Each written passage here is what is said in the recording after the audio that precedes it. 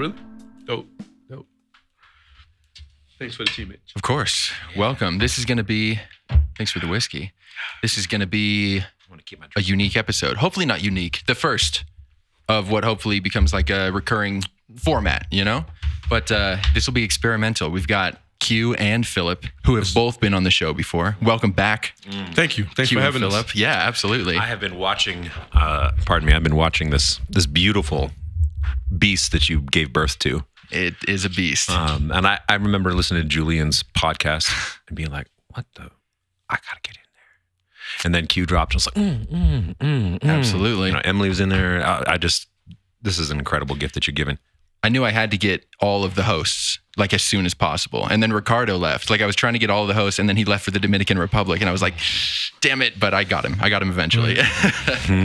But this is going to be a conversation through poetry and explanations of poetry. And the theme, I think Q, you were the one in our text chain who suggested the theme was poetry as a form of healing or healing through poetry. Yes. Why did that theme come to mind for you?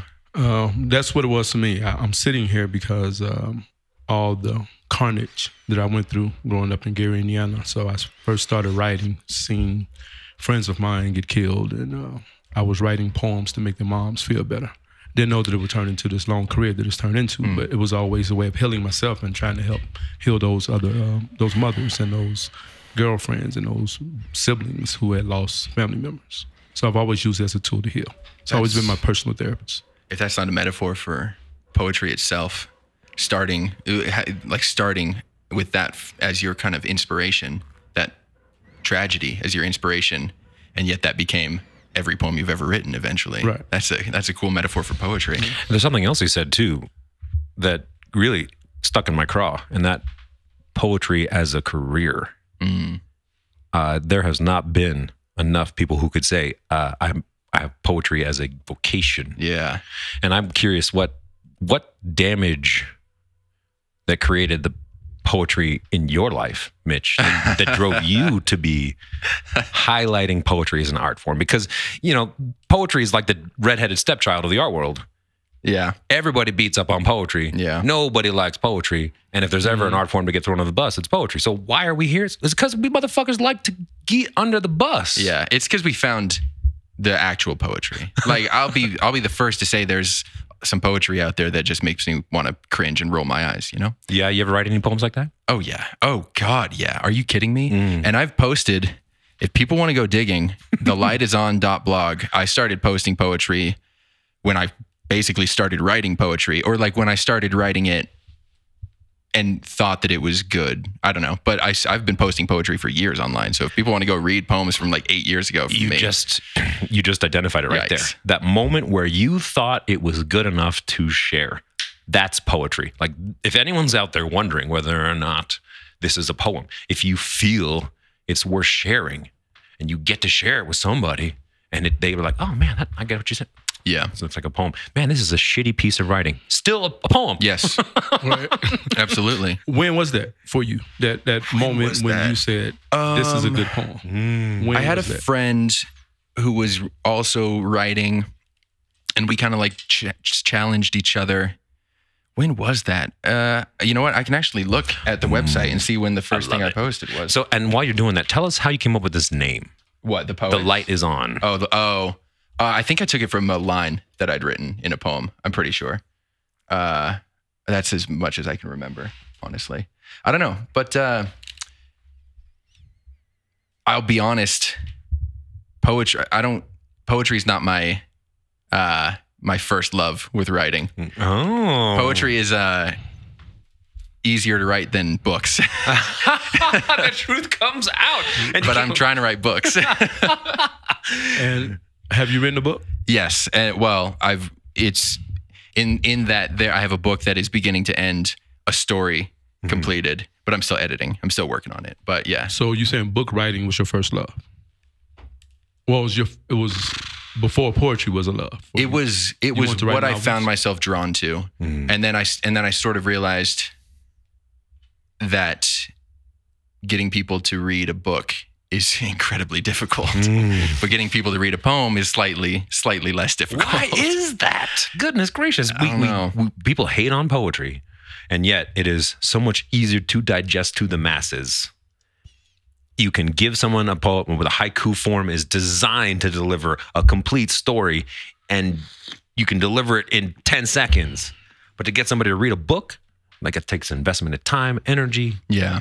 It's like, it's like picking something to read on Netflix or to watch on Netflix. I don't know what's good. I'm not just going to put something random on and expect myself to commit to something that could be 10 hours that I don't know is good. It's the same thing, maybe even more so with books. Is that why we all like poetry? Is because we have short attention spans? I don't know. What do you think? I would like to chime in on it if I can. Please. So I'm a little older, obviously, but in the time, let me say when I was your age, Mitch, books were the thing. I think my first book came out probably a few years. What are you now? What are you, 20? I'm 27 in November. Okay, my first book came out in I was 30. I think I just dropped my first book when I was 30. And books were like, I guess for us in the Black community, because reading was outlawed as slaves, that books were like more important. I had more trouble getting people to understand poetry to me than writing a book. Really? Why I did a book first, because people wanted to read my poems as opposed to coming out hearing. And so you did a book of your poems. Right. And because it was in a book form. They wanted to read it. They wanted to read it because reading is a big thing in the Black community because we weren't allowed to read. So reading is like the first thing they tell you. It's almost like when a baby can walk, give them a book. So we need to outlaw poetry, and that will drive the masses to it. Honestly. If we tell the world that you can't actually read poems anymore, they're just too short, they don't mean anything, they're not worth your time. If we can just convince, the general populace, the feeling is that poetry is not only shit, because they already think that, but also you can't. It's not accessible. Yeah. Suddenly we'll have a wave. We'll have speakeasies again. This reminds me of something. Okay. Did you know about the poetry brothel? No. I had a conversation with a woman a few months ago who said that in some bigger cities, apparently Denver isn't big enough, they do this thing where you go to the poetry brothel and you buy a certain amount of a token, whatever it is. There's a menu of different people there who you can then purchase private poetry time with. And they will read you whatever you'd like. They might have a menu of different poems. They may say, what would you, I can read one of your poems to you. But on demand for a set amount of time in like a speakeasy situation where you both go over onto the couch and someone gets serenaded with a poem. Or they say, or actually I want you on the mic for everyone to listen to. But it's that kind of like, I bought you for this poem feel. And it adds that kind of, I don't know, I've never been, but I was dreaming about doing this someday and thinking. And they jerk you off at the end or no? It's a mental finish. Look me right in the eyes. That does sound really cool. That sounds really cool. Poetry brothel. And I think why it's so elusive, or not elusive, alluring, is because it pushes that into that kind of risque place where I'm doing something that isn't normal. I'm paying for poetry. Yeah. Why couldn't that? Denver has more of a poetry crowd than any other city I've lived in. Let's just do a poetry brothel. All right. I'm sure the licensing is a nightmare, but we'll figure it out. Well, I think to get around that you go and you buy the coins or the credit. I see. Yeah. Anyway, I'm still curious about this first poem that you wrote. I couldn't log in. I couldn't figure it out. You don't remember it all? My passwords are all like random numbers and letters. Would you say it was in high school? How long would you say college. It was college. Okay. It must have been end of 2017, beginning of 2018, I think, is when I started. I think that's when I started posting stuff online. And it's a recurring pattern.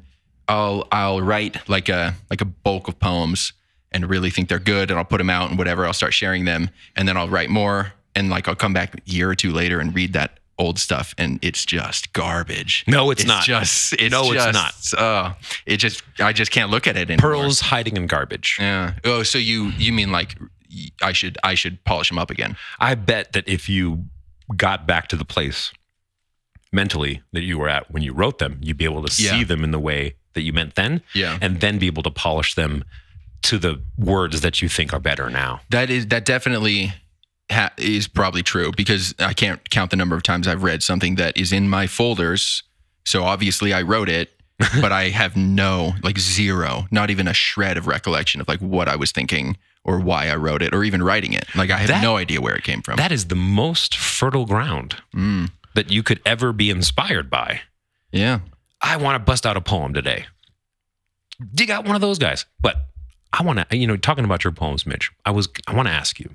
I've listened, and if I had to grade, or not grade, but to categorize some theme or a thread in your poems, I always feel as if there is this removedness, as if you are out here really sizing up the world, looking at it from a very detached place. And I'm curious if that's true. That's been my perception up to now.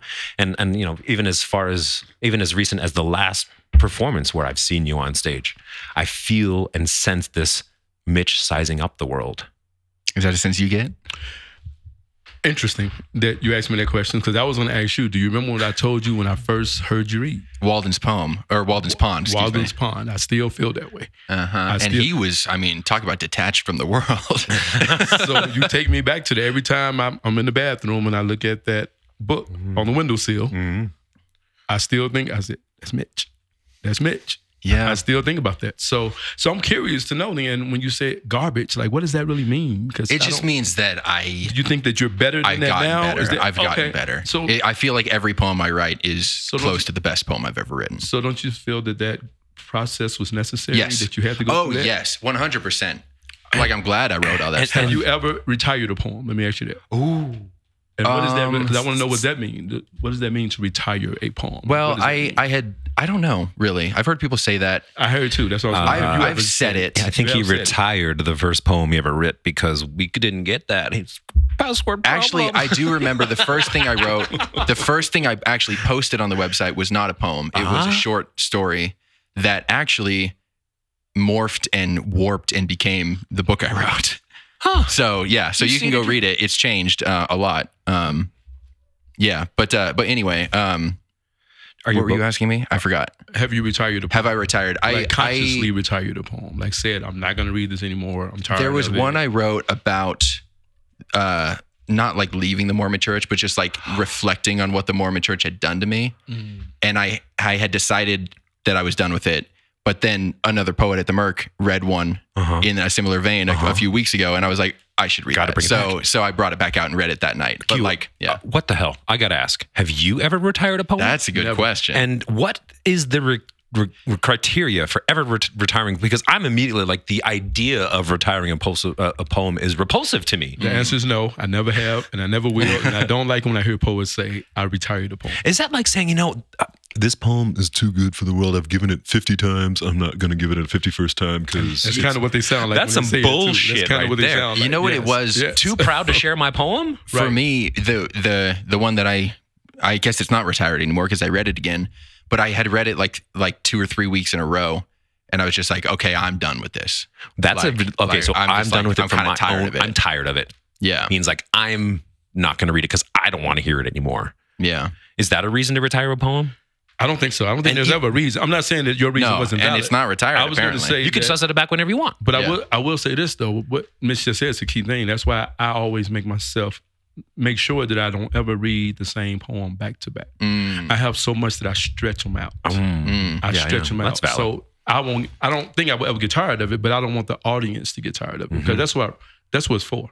I agree that if it's not for them, then we'll just stay at home. We'll read the shit in the mirror. Yeah. I want to share, but we wouldn't go out and share it. But so to me, to retire, that's when you said it's repulsive. That's what so you telling us, fuck us. We don't count anymore. No matter how much we like that poem, you decided on your own you want to retire it, and now we don't get to hear it again. And now I'm thinking, to me, that's kind of arrogant and egotistical. How many poets have we heard at the Merc who have only ever done this one poem, and we're hearing it again for the 50th time, and we've had that secret thought, I wish they would retire this poem. Like, is that the only criteria? When the crowd is tired of your shit, then it should be retired? Well, I never said that either. Now, if I get to that point, I just get up and I walk away. I say, fuck the crowd. Vote with your feet.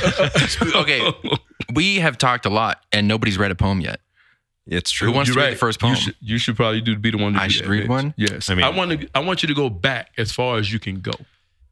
in terms of Like the oldest? The oldest poem? Furthest back you can go. Okay. I want to hear that old Mitch before we knew Mitch. God damn. Give me a second. Before This is the Mercury Mitch. I want to know how far back can Mitch go. Okay, so the earliest I have on Google Drive is January 2019. All right, well. Definitely before we met you. I could take 4 years. Let's do that. This was before I moved to Denver. Okay, well, let's definitely just do it. Okay. What was this? You know what this was? This was, okay. So my friend and I that I mentioned earlier, we had challenged each other, I think, to write a poem a day for this year. And I don't think I wrote a poem a day, but this is the day I wrote on January 1st. Oh God, I'm cringing. Okay. I guess I called this Beginning, which is original. Nice. I'm supposed to write a poem about beginnings and I can't think of how to start it. Irony is not dead. Endings are easy. Simply keep going until you come to a point where things seem all right, where a quiet place waits, somewhere to put down what you've carried and rest, or stay. The road might continue on, stretching far and hidden into mists that wait to become dewdrops on your skin, but not all roads must be traveled. Start. Do not stop. You'll know the end as hollow happiness at an unmarked spot somewhere by the roadside. That's not bad, actually. That was pretty fucking good. That's not bad, actually. Yeah. I saw it. I saw the visual of it. I saw the road. You know what I mean? Yeah. I saw it. I saw that destination that you were speaking of. There are some visuals. It was very visual. There are some images that come to me again and again just because they're so easy to visualize. Roadsides and like roads through valleys. It's so easy for me to visualize in my head that I come back to that again and again. Deserts. So easy to visualize, like a desert surrounding you, you know? Come back to that again and again. A lot of perspective in roads and deserts. Yeah. A lot of watching stuff. 2019.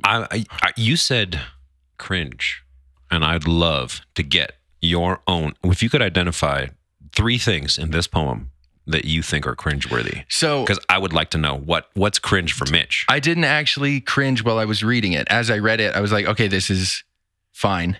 But it was just like the memory thought of as I was opening it up, the thought of like, oh God, what is this going to be? Ah, yeah, yes.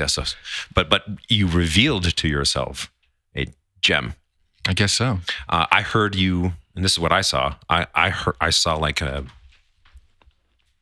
every person ever who's written a message to themselves in the future. Like, I know I'm not strong right now, but if I could just get this, or maybe better yet, if I was able to go in the past and write myself a letter and receive it right now, that would be the letter that you wrote yourself a year ago. Like, do not stop.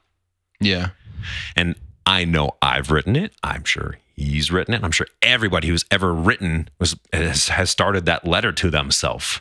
Yeah. Was like, hey, I should make sure that I'm encouraging myself in the right ways because I know I can get there if I could just believe it. Yeah. Yeah. And I don't know. At this point, I'm not going to stop. We're just going to keep going. This forces a question for me, though. Just the fact that you mentioned cringe, it makes me think, it forced me to ask a question for you. How often do you look at your old poems? Almost never. That's what I was thinking. I'll go you don't maybe, go back and, maybe every now and then I'll go like 6 to 8 months back. Because you don't seem like you knew what was going to happen when you opened that. No, I had no idea. I do. No idea. That's one that now that I've read it, I can kind of remember like starting that challenge and like being like, okay, what do I write? Beginning, whatever. I kind of remember that mindset. That's not one that I have like no memory of writing, but I'm sure there's some in there that you have no memory. No memory whatsoever. Same question for you. How often do you go back and look at your old poems? Now, old shit. Just as far back as you can go, like I just did. As far back as you can go. How far back did you go? Well, like Mitch, I utilize Google Docs, and there's one doc for all my poems, and I will go in there whenever I'm trying to create a set, and sometimes I'll scroll all the way to the bottom. Sometimes I'll only scroll the half, and that process will bring up things that I hadn't seen in a while because it's a long document, and I'll see them and be like, "Oh, this needs to have some more. This needs to see the light of day again. I haven't read this in a while." And oftentimes, then it gets polished, just coming back out into the light. So the answer to the question for you is you go back when you need to go back to do a set for something. You don't just go back and visit them on a regular basis or anything. Oh, well, you know what? That's my question. Yeah, I think that scratches that itch for me. You know, I think that, and in that vein, in that moment where I'm preparing, whether that set's going to be a week from now or tonight, because both happen, I'll oftentimes be looking and I'll have that cringe moment, right? That you were talking about, as you were feeling just a second ago. Maybe not necessarily because I don't know what's there, but how will this go over now? And I was thinking about this in your poem, Mitch, that the perspective is what, or the context is always what seems to allow us to understand our own poetry, because we know all the context, right? And it's that fight as to whether or not the reader or the listener is going to get all the context that they need to be able to get your poem. And that's the cringe, right? Like, do they have enough on board? Do they believe the same things that I do? Do they understand that the word blue means blue and not red? You know, will they forgive me for putting I too many times in this poem, which is what I always see in my poems. Like, oh, there's me again. There's an I. I'm talking on the fucking pulpit right now, and I need to scrub that shit out. Yeah, but you have a 5-minute set, 4 minutes now generally, but you have 4 minutes to be on the pulpit. That's your that's your prerogative, isn't it? And it's implied. And this is the thing that I always am battling against with every poem that I read or write, is the I's implied. We're all here because we know we're talking about somebody. So let's quit wasting time identifying and let the listener use their own context, and they're going to get beautiful things out of it. Yeah. Well, I'll answer the question for myself. Tell us. Yeah. How often do you go back? All the time. Call me a boring nerd if you want to, but because I don't have anything on docs. I guess that's the difference. I don't have anything on computer. It's on paper? Everything's in my journal. I got 38 journals at home. And I'm going through them all the time trying to figure out, I think I'm going to read that one tonight. I haven't read that one ever here. So I'm always going, because I have to go through them to figure that out. And I've seen this. I've seen you bring different journals all the time. And I got to ask you, 7 in my bag right now. So when you write, how often does the poem you wrote today be delivered the same way a year from now? And is it always the same way it was when it was written? It's a 2-part question, right? Yeah, so yeah. Give me the first part of it again first. If you're reading out of the same journal every time, did you go in and fix that journal when you just like, this line needs to be here and this? I refuse to believe that you were editing your own journal that way. And so you probably have the ideas, the thoughts in your journal the way you wanted them originally. Right. And you adhere to that. And so you bust out your journal and this word and this word and this word and delivered in this way and this way and this way, all the way back to the time you crafted it. In the beginning, I'd say I probably did it like that, but because now I love the art of improving. I improv a lot. When I don't have them memorized, I will look at the journal and I will improv lines to add to something that might make it more applicable to the condition that we're living in today. I will do that. You know, they call that jazz. My bad. He wants to hear you. They call that improv when you have all of the notes and the melodies locked in, and then you riff a different direction. Right. Yeah, so I do that. I will do that. My bad, Mitch. No worries. Sometimes I just realized you were a little quiet, and I was like, oh, the mic. Because sometimes I be better. talk so loud that I feel like, and I guess you know how to fix all that. Yeah, so I forgot that I'm dealing with a real engineer instead of dealing with a closet and a hanger and pantyhose. Well, hell yeah. So. Well, before we get too far away from it, let's identify the healing in that poem, Mitch. Ooh, the healing in that poem. That's our theme, right? So yeah, is the healing in this poem the current speaker speaking to themselves of better days? Encouragement? Is this a self-reflexive poem, Mitch? Well, the healing might be not hating it. The fact that I read it, because I haven't read this trust yourself. Years. I have not read this trust yourself. And have you ever read it out loud at the Mercury before? Have you ever? Oh God, no. There's no way. Is it something that you would be willing to read at the Mercury? think we need to hear this shit Probably. tonight. Probably. But I wrote some new shit this week. I got to read the new shit. Okay. Okay. All right. Well, is it something you think you would ever read on a Friday night or any night? Yeah, I mean, sure. It's I'm re-listening to the Lord of the Rings audiobooks right now, and it kind of gives me that vibe. You know, it's a road where the road goes ever on and on. Is like the line from that book. Just thinking about that as kind of a maybe like this would be like an intro piece. This would be like a piece I did before some like heavy shit. You know, it's a little more. This is a little more simple. You know, go down the road until you find happiness and then stay there. Like that's pretty simple. You know, sometimes I like to get. But it's very poetic. It is. It's very poetic. It's extremely poetic. I got to write that down. Cheers, thank you. What you just said, though. What? Go down the road. Find happiness and stay there. Find happiness. Well, while Stay Philip there. is typing that, I want to ask you a very serious question. Okay. Shoot. Thepoets.co. Yeah. Why? Okay. Twice in my life. And not just why, but when, like, and where. Okay. Yeah, I can answer all that. Twice in my life, I have, as I was waking up, had like an idea fully formed, just like pop into my mind. The first was pretty silly. We lived in an apartment with a fireplace in Seattle, and my friend had a birthday party in November, and we opened up the fireplace and like had a fire in our place for the only time we ever did while we were living there. And we forgot to close the flue, but we didn't realize we forgot to close the flue. So for months after, our place was freezing. It was dead of winter in Seattle. For months, we were wearing fucking coats inside, and we couldn't figure out why our place was so goddamn cold. And then in the middle of January, I just like woke up and out of nowhere, out of that like sleep thought, I was like, the flue's not closed. And I walked downstairs and reached in and closed it and instantly felt like the place warming up around me. Wow. And I was like, guys, I fixed it. But the second time that I've had an idea come to me like that was the Poets. I woke up here in bed, and just as I was waking up, I was like, I should record people and call it the Poets. It just like popped into my head. And that day I bought the website. But there was weird shit with like the domain. I had to wait a certain number of days to like put it where I wanted it to be.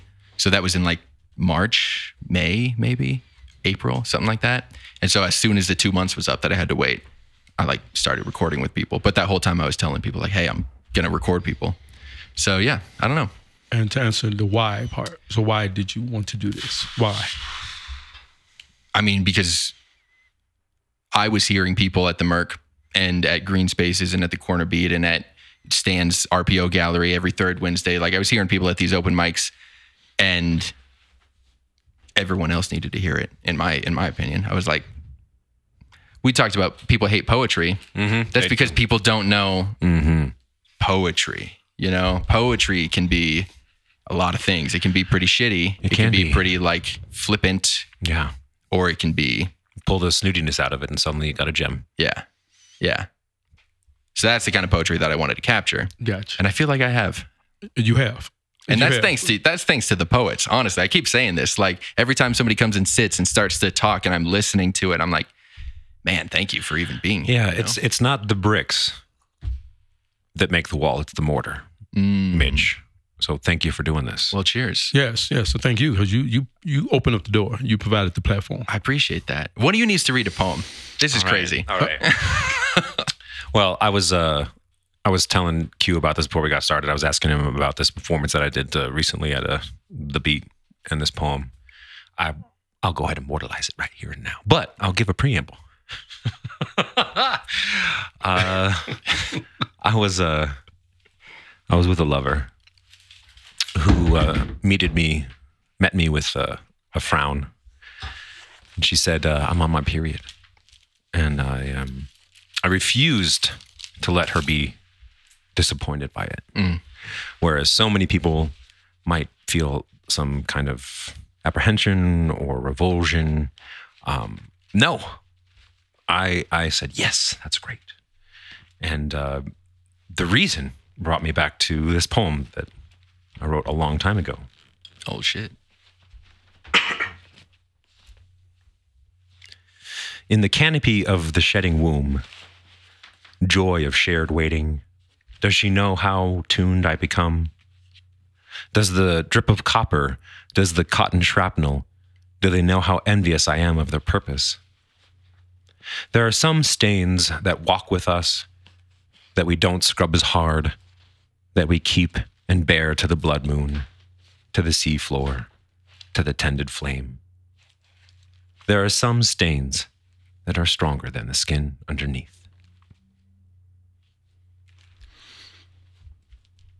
Wow. Did you pull that specifically for healing as the like for the theme, or did you pull that because you found it and it was relevant? Because there was a lot of healing. Yeah, that definitely is a poem for healing for me. And I also it's a poem I'm scared of because it speaks from a very masculine place that is in a ignorance and awe. And I felt that was something incredibly hard to try to convey. There seems to be so little language for men to speak demurely about looking up to women and being in awe of the womb. Yeah, without coming off as a simp or something like that. Or even placating. Yeah. Or you know, something that, and so I tried so hard to grasp on and it tried to admit in this poem that I don't know what it's like to have a period. Yeah. And I never will, and I can't. Like, I can't. But that means that I get this other position of awe. Yeah. And trying to create healing for that. What did you get in that poem? What did you feel from that poem? I felt you weren't talking about scars specifically, but it was sort of like in my mind I was sort of equating what you were saying to like scars. And like, I mean, I guess scars in and of themselves are, if we want to talk about how they relate to healing, it's like imperfect healing, you know? Or maybe it is perfect healing, but perfect healing isn't full restoration, you know? It's you're better, you're okay, but there's a mark left behind. There's something. You can never go back to the way it was before. Yeah. It has to be repaired so the skin works. Yeah. But you can still see a scar and it's thicker there.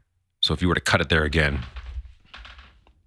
would it hurt less or I don't know? Probably. I don't know. What you got? What's on your mind? I'm glad you asked me. Let me tell you what I thought, what I got from it. I got a little bit of empathy for the woman and what she was going through, but also got a little bit of this disappointment that you couldn't be 100%. intimate. Well, no.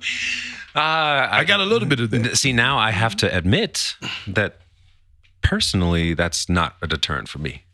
It's not a right. Okay, maybe not, but it is. Snaps for that. But because she probably didn't want you to be. That's what I got. That's what I'm saying. When it's a deterrent for them, when they're like, I don't feel clean. Right. I can't be like, well, no, you should feel clean because I want it, honey. No, there's no way I'm going to make that argument. Right. And I wouldn't. So there is a little bit of disappointment in that. That's what I hear. Yeah. That's what I'm hearing. That's what I hear. That's what I heard. So. Disappointment. Well, and it's the strange, like, who really try to be disappointed that you were gonna have sex and then didn't? Like, try to really be disappointed about that, and you'll see how many times in your life you just couldn't have sex. It wasn't an option. There wasn't anyone around. And to be given that option is a victory all on its own. Someone thinks you're worth having sex with, but can't? That is pretty special all on its own. Yeah. Q, you're up. Well, Mitch is quick on the draw, isn't he? Today? He saw you with the books out. I saw you getting ready. And just so that for those people who cannot see, this is a journal. And I see like maybe one or two scribbles. But other than that, it looks like this is the way he meant it. Whether or not we'll be able to tell if he's just riffing on the side, we will never know. And we're still dealing with healing, I guess, right? Okay, so I'm going to kind of go with that theme a little bit. This is pretty new, one of my newer pieces, I guess. So. The black woman should be, has to be protected, respected, because her history in this country has been the opposite. Malcolm said in the 60s that the black woman is the most disrespected person in this country. Today in America, not much has changed. But moving forward, if we as a people are going to advance, it won't be without the black woman being given her due respect and protection. She has to feel safe to do what's necessary to rebuild this race. Some of them know, and the ones who don't need to tell them that divide and conquer is the oldest plan known to man. United we stand, divided we fall. Let us stand tall together, shoulder to shoulder. If I fall, you fall. But if you fall, I will sacrifice every breath I have to get you back on your feet. Even if that means sacrifice my own life, run into a burning building to retrieve you, push you out of the way of speeding traffic, remove you from danger when things get tragic. Show my complete devotion to you like I was under a spell. It is a spell. Black woman magic, which is always a good thing. Because if loving the black woman is wrong, God damn it, I don't want to be right. I have to ask, did you riff, you said black woman magic. Did you riff black magic woman on purpose? Like, was that like a purposeful like switch around? Because I don't know, I might cut this out, but there's a song, Black Magic Woman, and then you said black woman magic, and it instantly was like, oh, is he like? Who's the song? No, Santana. Oh, I'm familiar with the song. No, I am. And I love Santana, but I wasn't thinking at that moment. Interesting. No, anyway, never mind. Wow, and I love Santana. I heard it too, Mitch. Santana. I heard it too. You heard it too. But black woman magic, that's a whole other ball game we're playing with. Black woman magic. Okay, so Q, I wanna poke here a little bit. Okay, you would not be you if you didn't. Guilty. So, what about, or not what about, man, but every black woman who hears this poem feels seen in some way. I assume, because I am not a black woman, but I was listening and I'm not daft. So I'm pretty sure if I was a black woman, I would feel as if someone was trying to really see my experience and talk about it, bring it some light, some love, some healing. Does my Asian sister hear this poem, and is she able to get all the beautiful things that you said about women and not get upset or not feel excluded? How does because there are some incredible things in this poem that are true for women in general. Mm-hmm. There are also some things that are true for marginalized women of a race that I'm trying to speak more plurally about in that case, right? And then there are other things that are specific to just black women. Only black women had this type of experience.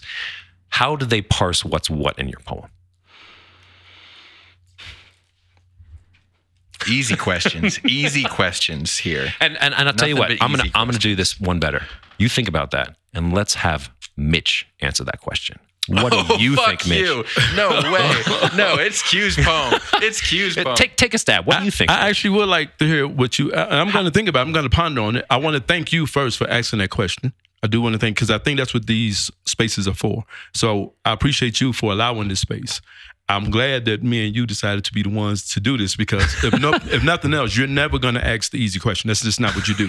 And I appreciate that. I'm saying, when you say poke, that's who you are. But that's good. But that challenges us to, be very honest. I mean? Regardless of what the answer is, it just challenges us to be honest. But I'm also very curious to know what Mitch would have to say behind that. I am curious. How would you dissect that, Mitch? I wouldn't, but you're asking me to. Okay, so all right. So let me give you that, right? Take your male whiteness and chuck it out the door right now. Because, all right, we all know you're male, we all know you're white, but I'm trying to create a space for you to step away from the trappings of that and not get judged against that. What would you think? How would you dissect that? Well, And before you answer, do I still get the opportunity to answer the question? Okay, cool. But I'm definitely, it's a good question. I really It is want a to good know. question. And I'm trying to think of a non-cop-out way to approach it, or a way that doesn't sound like I'm trying to find a cop-out, because I don't think you will. I don't think you're going to cop out. I think you're going to be as honest as we know Mitch to be. all right. In the past few years,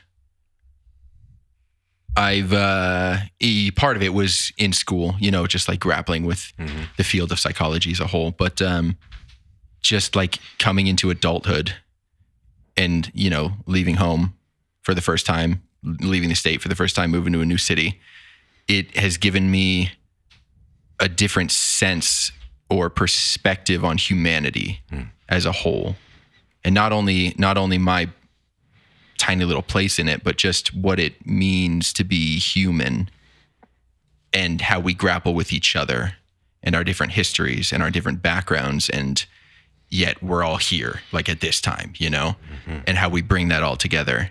And all that I can think to do is just listen. So what I get from that poem is, this is an opportunity for me to listen, which is, it's nice. It's nice not to feel like you have to take over a room or take over a space, You just get to sit and just hear somebody else's experience. I guess that's my answer. All right.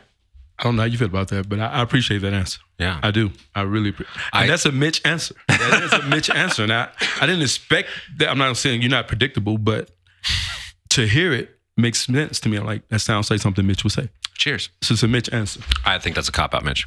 What do you think? Wow. Really? Yeah. You're tough. I don't think you answered the question.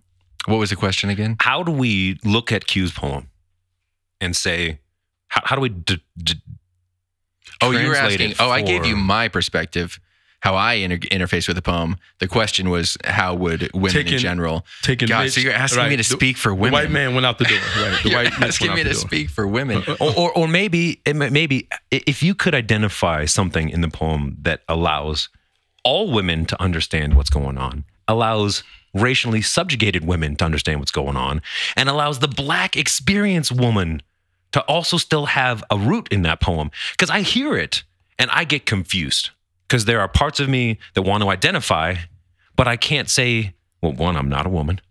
I'm not Black. I don't feel marginalized, although I know I am, but that's my own personal shit. So I try to step out of myself and say, what could I? Anyway, I'm trying to answer my own question. Yeah. Go ahead. Well, it's easier if you believe in reincarnation.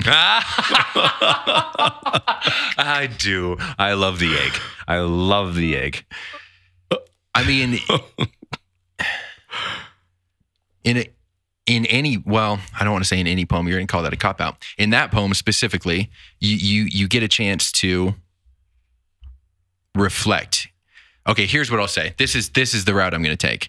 And this is, I think this is less of a cop-out.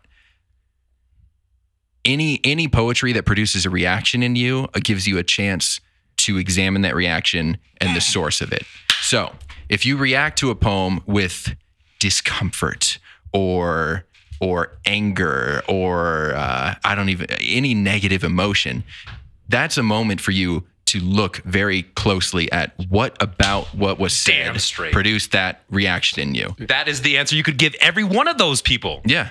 What about this poem did you what exactly identify was with? said that made you feel the need to be angry or not? Or not, Feel or it. happy, or lusty, or whatever, and then you decide, okay, what part of me produced that reaction, and is that a part of me that I need to continue to feed, or is that a part of me that I can starve? Wait, did you say you went to college for psychology? I didn't say anything. Yeah, okay. So Q, tell me about your poem. Tell us, listening audience, about the keys to this poem.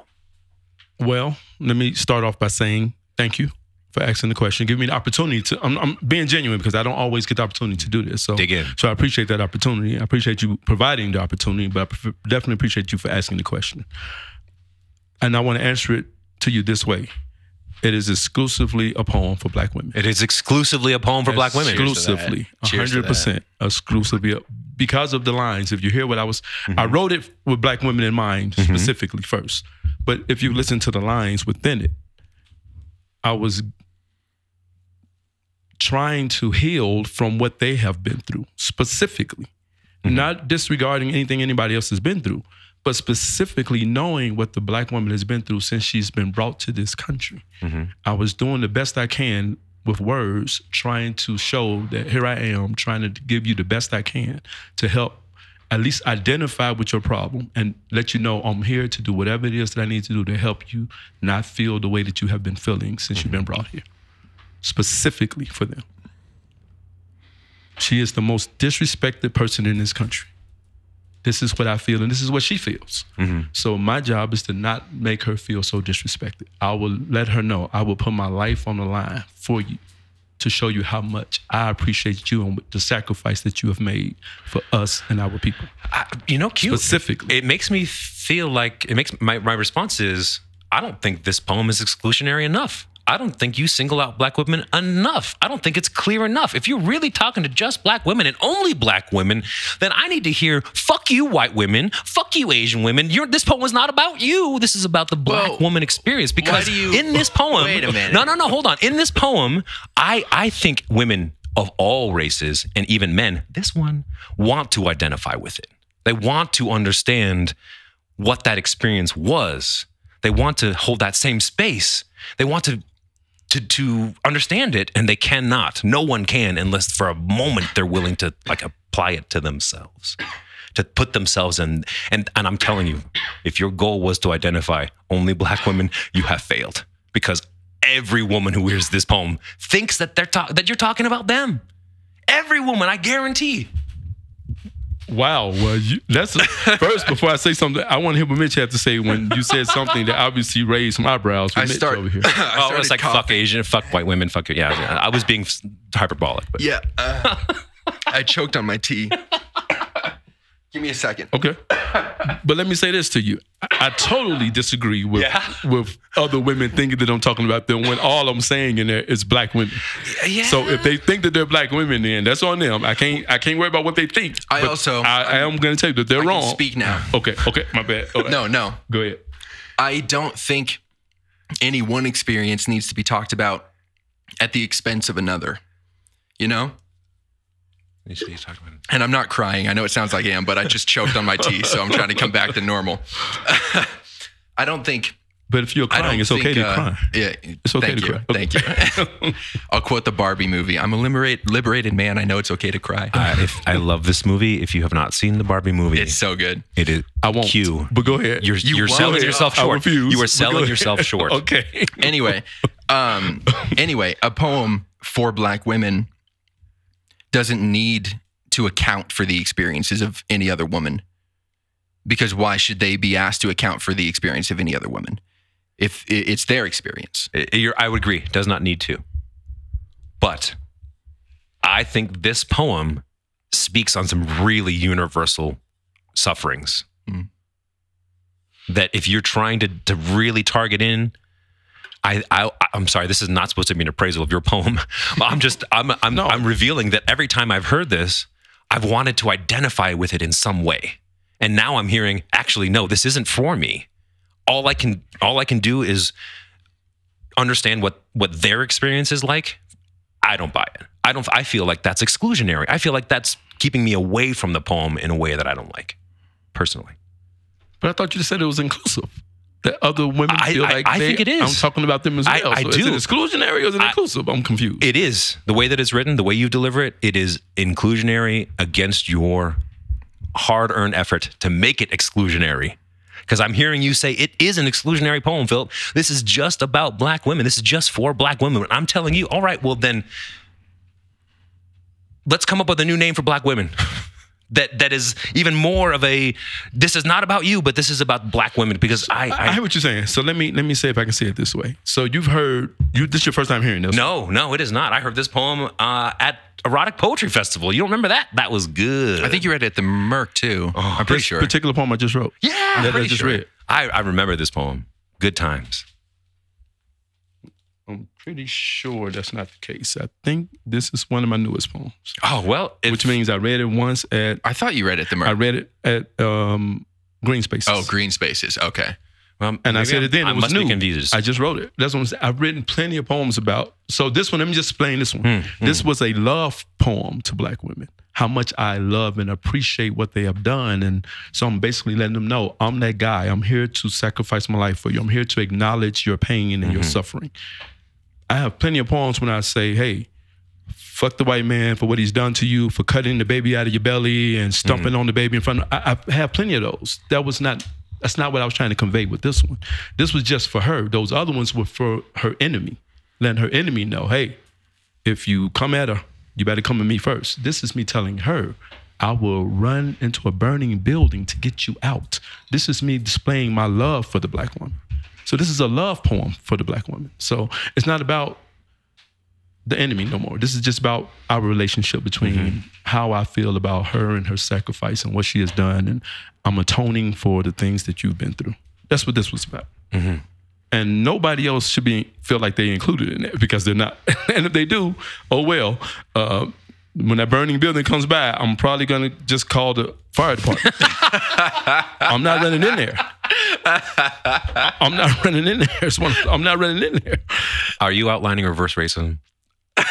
There's no such thing when it comes to the Black community. You know, there's no such thing as reverse racism. Well, if my life is prejudice plus power, we don't have any power. Well, is what you're saying that the Black... And after you finish this, we need to go back to this guy over here. But go ahead. But this is what I wanted to happen. I'm just... I know it is. It's not what we wanted to happen. I just... I wonder, is my life worth less than a Black woman's life? Wow, you are poking again. Here you go poking again. I feel like... How do you feel that your life is worth? Because you're not putting that on me, right? No, you're not trying to put that on me. No, I am. I'm putting it on your poem. I'm putting it on your poem. Okay. I'm asking your poem, is my life worth less to Q's life than a Black woman's life? And I'm not saying that that shouldn't be the case. I'm not trying to judge it. I'm asking. And actually, I am already right with it. I know I'm okay with it. If you know the answer, probably. You already know the answer. That's why you're all right with it, because you know the answer before I even say the answer. But I know if Mitch gets reviews for episodes, this one here is going to be like, the phone ain't going to stop ringing, I'm sure. It's like, the switchboard is going to be crazy. any comments, if you want to join the discussion, poetspodcast@gmail.com, email me. I'll read your shit on the air. So is that really the question? And if so, why is that the question? Do you need me to jump in front of a moving car to push you out? Do you need me to do that? I mean, honestly. No. She does. But do you need me to? Because that's the answer to the question. You don't need me to. She does. It's the answer. That's a really good answer. You know what I mean? You don't need me to. But she does need me to, because no one has done it for her. And that's why she needs me to, because that's a really good answer. She's done it for everybody. Philip, would you describe yourself as the devil's advocate? No. Okay. No, because the devil's greatest gift was convincing the world didn't exist. I don't know how to respond to that. I was about to, and you definitely want the world to know that you exist. That's for sure. No doubt about that. But not as the devil. Right. I get that. See, I like the devil. Hopefully I answered your question before we switch back over to Mitch. Let's get it. Did I answer your question? I think it's Mitch, yes. Okay. And it was a damn good answer. That was a whole good conversation. Holy shit. I wasn't expecting that. Again, grateful to you for providing the platform for us to do that, because, doing it off camera don't mean as much. And we probably do this all the time. Me and Philip, we have I have a couple of poems in my journals that Philip has inspired. Oh, shit. He asked me once if I ever written a happy poem. So I remember I wrote a poem once and I titled it Happy Poem.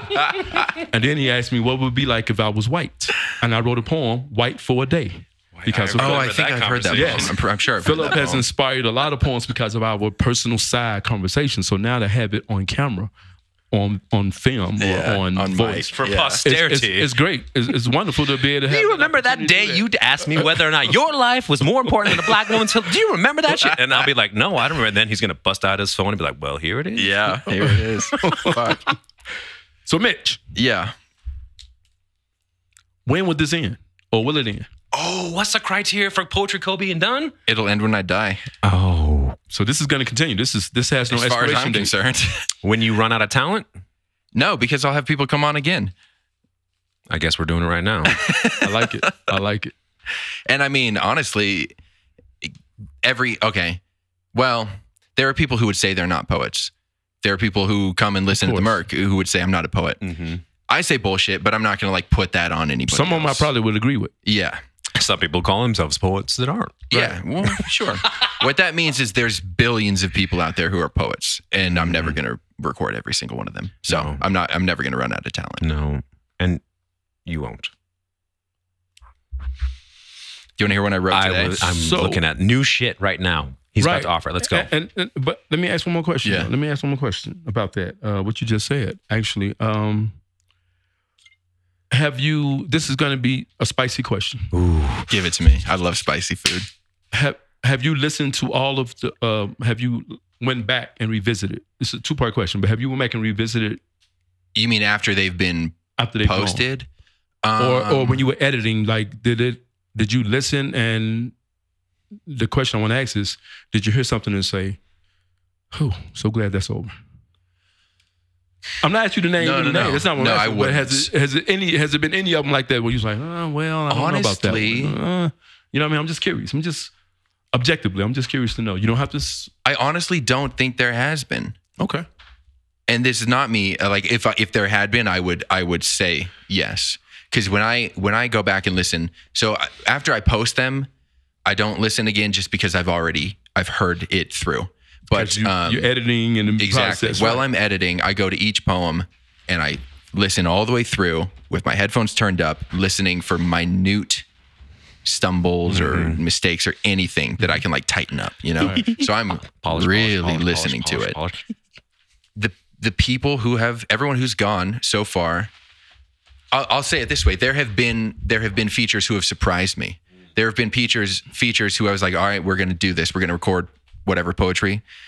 And this is no judgment. This mostly comes from me not being super familiar with people's work. Right. So somebody shows up and I don't know them that well, and I'm like, okay, we're just going to do this. We're going to crank this out. We're going to get it done. And then they start to speak their poetry, and I'm like, I'm really glad that this person is here. You know, so you've been more surprised on the positive side and on the opposite. I would say so. Yeah. Okay. But I'm just curious. I'm sure that will happen eventually. You know, but it hasn't happened thus far. Is what I you're don't saying. think so. Okay, cool. All right. So go ahead and give us what you got. I'm going to ask another question. Yeah. So, This is fun. if you could interview anybody, who would it be? Poet or just Poet. anyone? Yeah, if you get anybody up here on poet, and I guess because you cast the net this way, anybody you would call a poet, even if they don't identify as one. Living or dead? Only dead. Only dead. Ooh. Man, I'm trying to pick from 3. Okay, all 3 together in the same room. Edgar Allan Poe, Charles Bukowski, and J.R.R. Tolkien. I don't know if J.R.R. Tolkien would call himself a poet, but You do. But you do. He definitely. I don't know. I'm not familiar. He wrote Lord of the Rings. Lord of the Rings. Oh, got you. Okay. He was a linguist and a storyteller. I mean, he wrote Lord of the Rings kind of in his spare time. But in Lord of the Rings, there is poetry. Like he includes poetry as like a way of fleshing out the world and the lore and the stories and everything.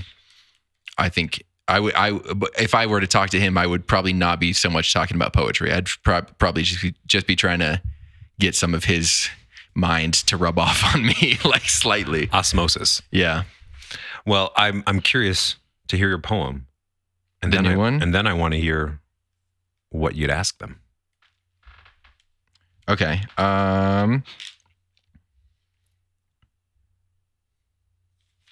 Yeah, I guess this is it. Okay.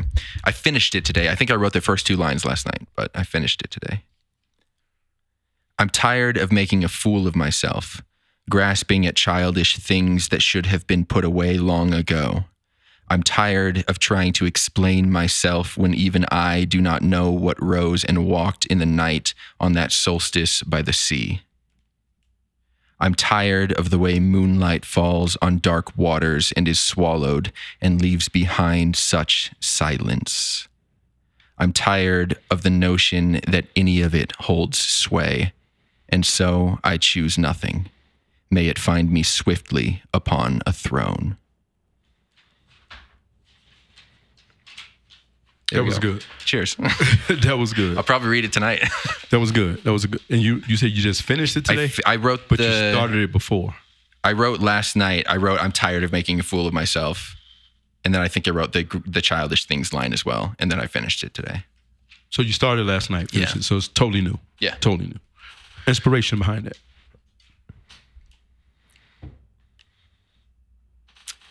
That first line. I'm tired. Making a fool of myself. You know, I hate the feeling of feeling like I've made a fool of myself. I'm tired of it. And I'm tired of like coming away from situations and feeling as though I made a fool of myself. But within that is the understanding that that's all on you, you know, like that's 100% on you. So if you're tired of it, fix it. Wake up. Yeah. Can we do the magic of editing and you just read it again? Sure. Awesome. And before you read again, I want to ask you, you can answer it after you read it if you want to, but what makes you feel that way? Like you making a fool of yourself? And what have you identified those moments is what I'm saying. And is it under some type of substance or maybe some type of beverage is when you do it, or do you think you do it all the time? There's not really a pattern. I don't think it's rational. We haven't identified the pattern yet. Maybe. There's a pattern. I don't think it's rational. I'll say that. I'm pretty sure it's all in my head. It all is anyway. Yeah. Which is like part of what the poem is about, you know? Gotcha. If it's all in your head, then it's all in your head. That's self-defeating though. Because is it? Because, you know, you go down that route of it's all in your head and then suddenly you think nothing matters. Because stuff that's in your head does matter. But please read the poem again for us and we'll save the audience from having to hear it again. Go ahead. Excuse me. I'm tired of making a fool of myself, grasping at childish things that should have been put away long ago. I'm tired of trying to explain myself when even I do not know what rose and walked in the night on that solstice by the sea. I'm tired of the way moonlight falls on dark water and is swallowed and leaves behind such silence. I'm tired of the notion that any of it holds sway, and so I choose nothing. May it find me swiftly upon a throne. I think what I said before to your questions before was bullshit. Hearing it again the second time. Go on.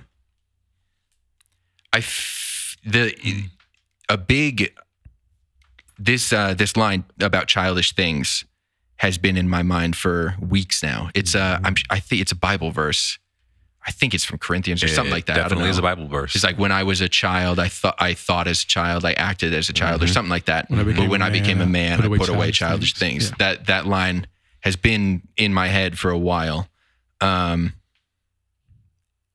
then you think, and then I sort of end it a lot. Well, it kind of goes back to what you both said earlier about being detached from the world. Choose nothing. I choose nothing, and I hope it finds me on a throne.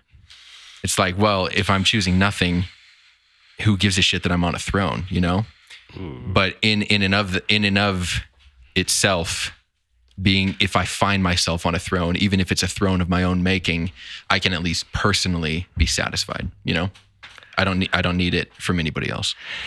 I heard choose nothing, and I heard if I choose nothing, then I feel as if I have less responsibility for the result. But actually, it's just the same level of responsibility. You're still just responsible for the choice of nothing. But there's that perception of I have less effect on the world if I don't choose anything.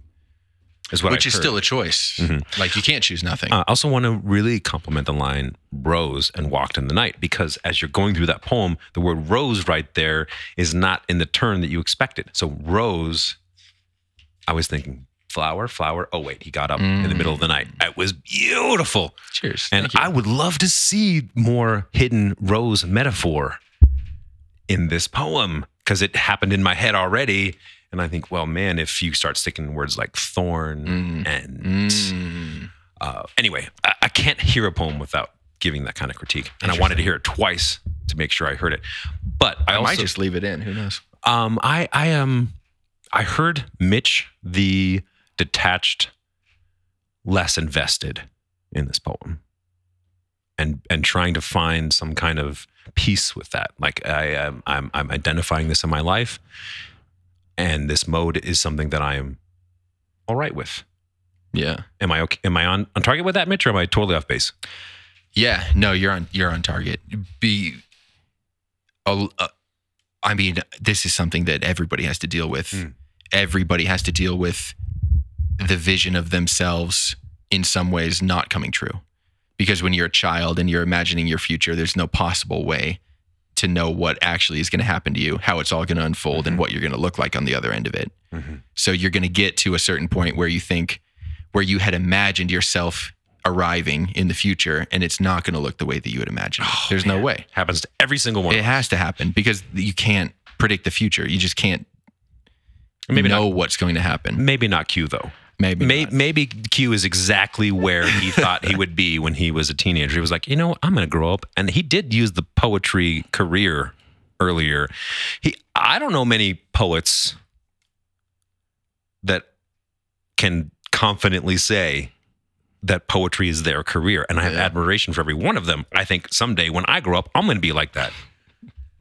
And I'm having the same moment you are right now. We're like, man, I'm arrived. I'm an adult. And gosh, I don't think of myself as a poetry by career. I'm not going to comment on that right now. Come on, Q. Come on. But I do want to ask a question. That line that you said, coming to a place that I thought I left a long time ago. That line. Look it up. Grasping at childish things that should have been put away long ago. What does that mean? And then I have a question for you. Well, not a question, but a comment off of what Mitch said, but it goes along with that.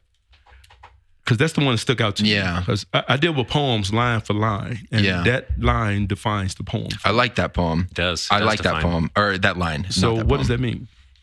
Put it away, Mitch. It's, I think, having only written this a few hours ago, it's, can still smell it. It's getting at the idea that what's going to happen is exactly what I always knew was going to happen. But for some reason, I was resisting it, even though I knew that, this poem is not about death, but it's like death. You can fight and scream and scrabble against death as it comes upon you. But if you're 98 years old, lying in a hospital bed, sorry to break it to you, you're about to die. Yeah. And you should make peace with it. Otherwise, you're going to go into the next life screaming and crying. But that's just a metaphor, right? You're talking about yes. Who I'm supposed to be. Not about death. This poem is not about death. This who poem I thought is about, it would be. It's about, of course, it happened the way it did. You always knew it was going to happen the way that it did. And I don't even know. Are you asking yourself to stop being surprised? I think I'm asking myself, or telling myself, or maybe coming to terms with the decision to just forget about the past. Not forget about it in the way that it has informed where I am now, but forget about it as in it's not happening right now. The giving up of the plans that the past were supposed to foretell. Yeah. I was supposed to be a doctor by now or whatever. Well, I am a doctor, but... That was a fucking layup, if ever there was one. Well, actually, I am a doctor. But yes. Yes. I don't know if that's what I meant. This is something that I was thinking I would probably bring up while I was thinking about how this conversation would go. I love it when I read a poem and somebody describes what it meant to them or what they got from it, and it's 100% not what I meant at all. Like, I love that feeling. I think that happens all the time, right? Yeah, absolutely. More often than they get it. Yeah. More often than they actually understand what you meant. People are like, this was a great silver duck. Exactly. I was talking about this. But I was taught that that's what poetry was. Yes. That once you put it out, it's not yours It's anymore. not yours It belongs to the anymore. audience Yeah. now. So And now this- they can think whatever they want to think. I want to Yeah. nail your ass to the wall on the black woman poetry right now, but I'm going to let that go. Actually, that's what I'm going to bring back up. Let's go, I'm finna all right. bring back up if I can bring this back up, because Mitch said something that made me think about something. Because I despise devil's advocates.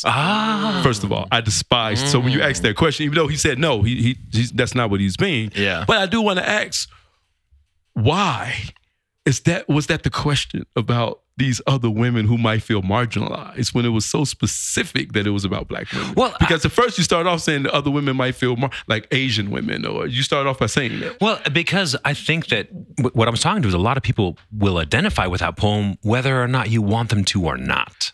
But initially you was almost saying like I was being exclusive to these other women, and that's the question I'm concerned Because about. I still feel that that's the way you're being.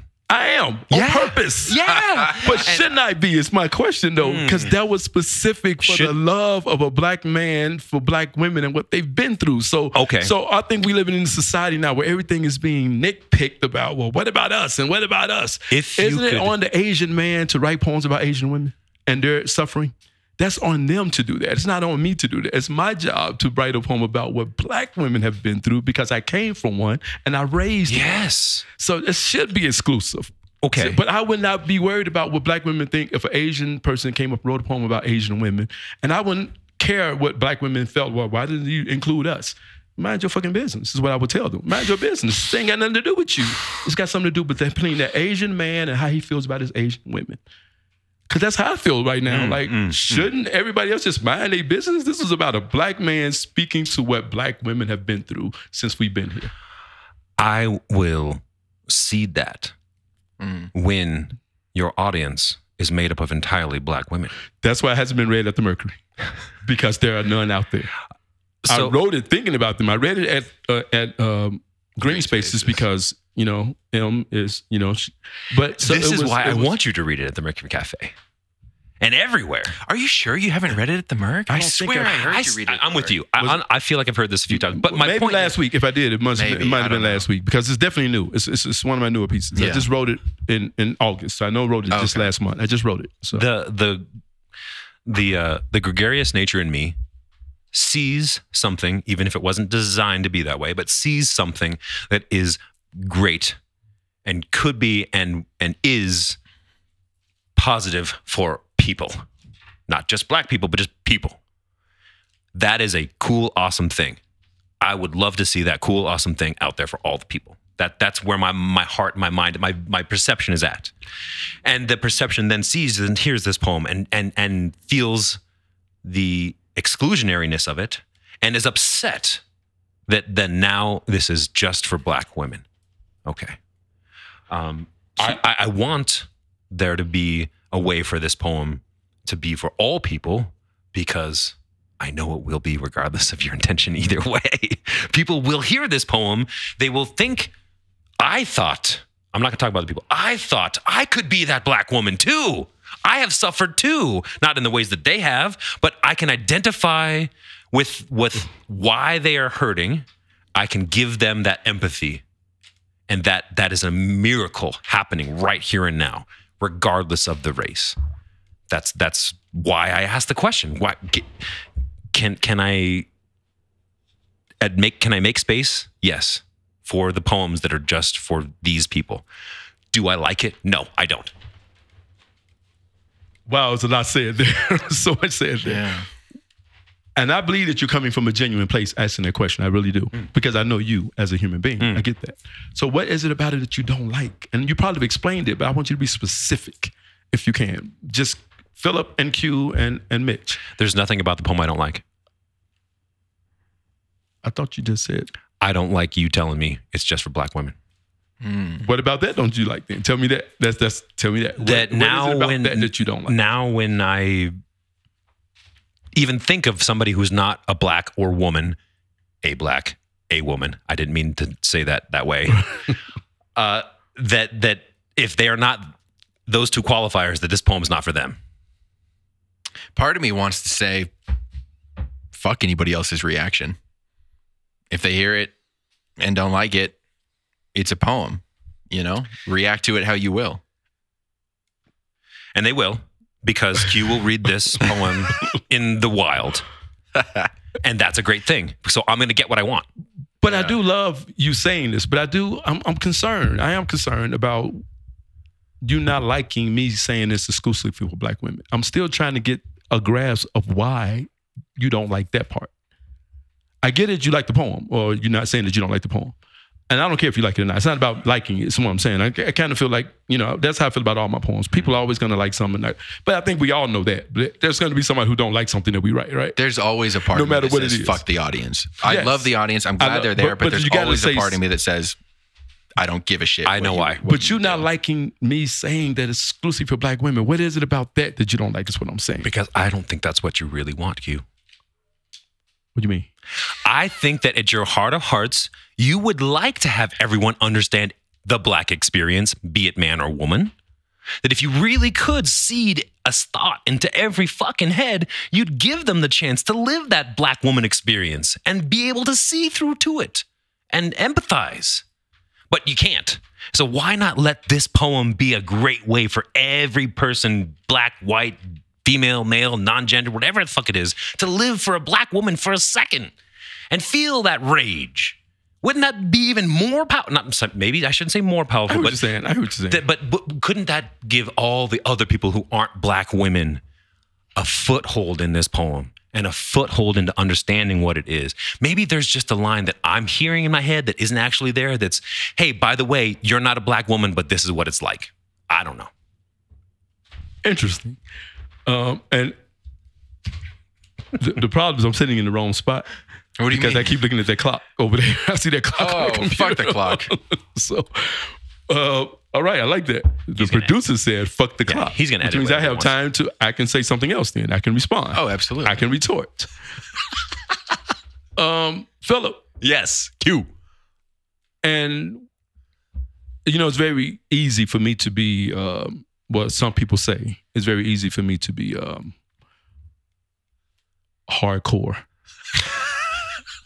To say the least, I guess. I don't know where that term comes from. Yourself? I don't know where that term comes from, but either way, I'm gonna accept it. But with you, I can be, and I'm maybe thinking about Mitch over here as well. I don't want the FCC to come knocking on this door. They don't give a shit about this podcast. Okay. Are you kidding me? Come on. If they do, don't be surprised now. Don't be surprised. If they do, you made it. Yes. Don't be surprised now. But again, I think we're probably being okay. Let me just say it. I'm not going to pussyfoot around, sugarcoat shit. Let me not do that. I think maybe there's a part of you that might be being a little unfair to Q, the writer, the poet, not Q the person, but Q the poet, because I know you've been around. You usually don't miss. You've heard me do those. Yeah. Remember, this poem was specifically about the love of a Black man for those Black women and what they've been through. So that's what makes it exclusive, because people don't have to see the love as long as she sees it, if that makes sense. Nobody else You're has gonna keep going back to she sees it? Then do this to just Black women. Right. But if you're going to bring this out to the rest of the world to see, we want to see the whole thing. But Black women are on this podcast. I'm hoping that there's some Black women at least two podcast. So that's why we're talking to you right now. Black women, both of you. I missed something. Well, I'm just saying there's got to be at least two. That's what I'm saying. Yeah, so my daughter's going to listen to it. Yes. You know what I mean? But I'm saying, so I was speaking directly to them. That's who I was speaking to. That's why I haven't read it in really many spaces, because there's not really many spaces where I can get to read it to Black women in this city. No, so that is actually a selling point for this poem. So it's a love poem to Black women. And I want to hear more about that on stage. Are you going to get those Black women in the audience? No, Are you gonna bring them? I want to hear about are you going to give extra time for preambles and shit? Because we got 4 minutes up on stage. What I'm talking about is I want you to identify the fact that there's no Black women here in this goddamn poem when there should be. I say it all the time. I know. So keep saying that and share this poem. But furthermore, know that there will be lots of people in the room who are reaching to try to think that it's them. And if you want to make sure that they don't think that it's them, remind them, this is for Black women. This is a love song. I love what you said. This is a love song from this Black man to those Black women. Yes. So when they get that, or do I need to go out there and spoon feed them? Because I'm not going to do that, because that's not our job as poets, to go out and spoon feed the audience. I don't. But I can't spoon feed. If there was ever a callback opportunity The callback is, I am not a black woman. Everyone in the audience says, I'm not a black woman whenever you do the thing. Except for the black women. Two of them, whatever they are. To help them see from that perspective of this is not about me, but maybe I can appreciate it. Maybe I can see, but that's not what I really want, Q. That's what you want. I'm going to try to suggest that for what you want. But what I want... Well, I'll say, what do you want? I want everyone to be able to identify with that poem in the way that helps them Philip, or make space for them. Can I interject? I think you need to write a poem that's a love letter to everybody, and is a poem that everybody can identify as the lover and the loved in. I think you need to write this poem. Maybe. That's what I'm hearing. Or that I've failed at it. Have you tried? Absolutely. And I'm envious of what is happening in Q's poem. Apparently, by mistake. Not by intention. He wasn't trying to get everyone to identify and think of themselves as that person. Right. He was trying to get every black woman to feel his love, care, appreciation, and honor. I think everybody wants to feel that way. And so it's going to be hard for people to think, well, that's not me. Yeah. But if they don't think that, that's fine too. If they want to feel like they're included, that's fine. It's just they're not listening to the words of the poem. Because the words of the poem says this is specifically for the black woman. But if they want to identify with that, that's okay. I'm not going to tell them, hey, don't do it. Don't identify with it. You're not going to go audience member to audience member being like, stop enjoying this poem. Don't think about a white elephant. Because don't think about a white elephant. Remember? Don't think about a white elephant. The only thing they're thinking is, okay, this isn't about me. Well, maybe it's about me. Do you remember I wish it was about me. Do you remember erotic poetry last year? Erotic poetry last year? Yeah. Me and you were upstairs. Yeah. And I was Iceberg Slim. Yeah. I told the audience, because there was no black women out there, maybe one. I said, I need you all to channel your black woman energy. See, this is what I'm remembering. I said that to them then because I wanted them to relate differently because it was sexual. So I wanted them to relate about the sex experience between the black man and the black woman. Remember, I told them, and one woman came up to me and she said, I was Angela Bassett. They were identifying with black women so they can identify with what I was saying to them because it was all sexual. It was all sexual about the things that I would do to them. And they wanted to identify. And I want that to be part of this poem. This is the opposite. I want them to not identify with this because they have not been treated the way black women have been treated. So I don't want them to identify. I absolutely don't want them to identify because they don't have the same suffrage as the black woman has. So don't identify with this one. Please do not identify with this poem. Okay, Q. What would happen if they did? It would be okay. I can't go out I can't just go out and screen the audience from. I can't just do that. But maybe it'd be better than okay. But empathy, if they have empathy, maybe I get better that. than okay. Exactly. I get that. That's great. Everybody should empathize with all suffering. Okay. So I empathize with what the Vietnamese went through in Vietnam War. I definitely identify with that suffering. That a country's coming over and wreaking havoc in your land. I'm a product of that. That's not why I identify with it. I identify with it from the stories my father was telling me about the things that he had to do while he was there. But I also identify with Muhammad Ali not doing those things because he wasn't going to have that blood on his hands. I'm not going. But I also identify with Muhammad Ali losing 3 years of his prime career because of that decision to not go over there and fight.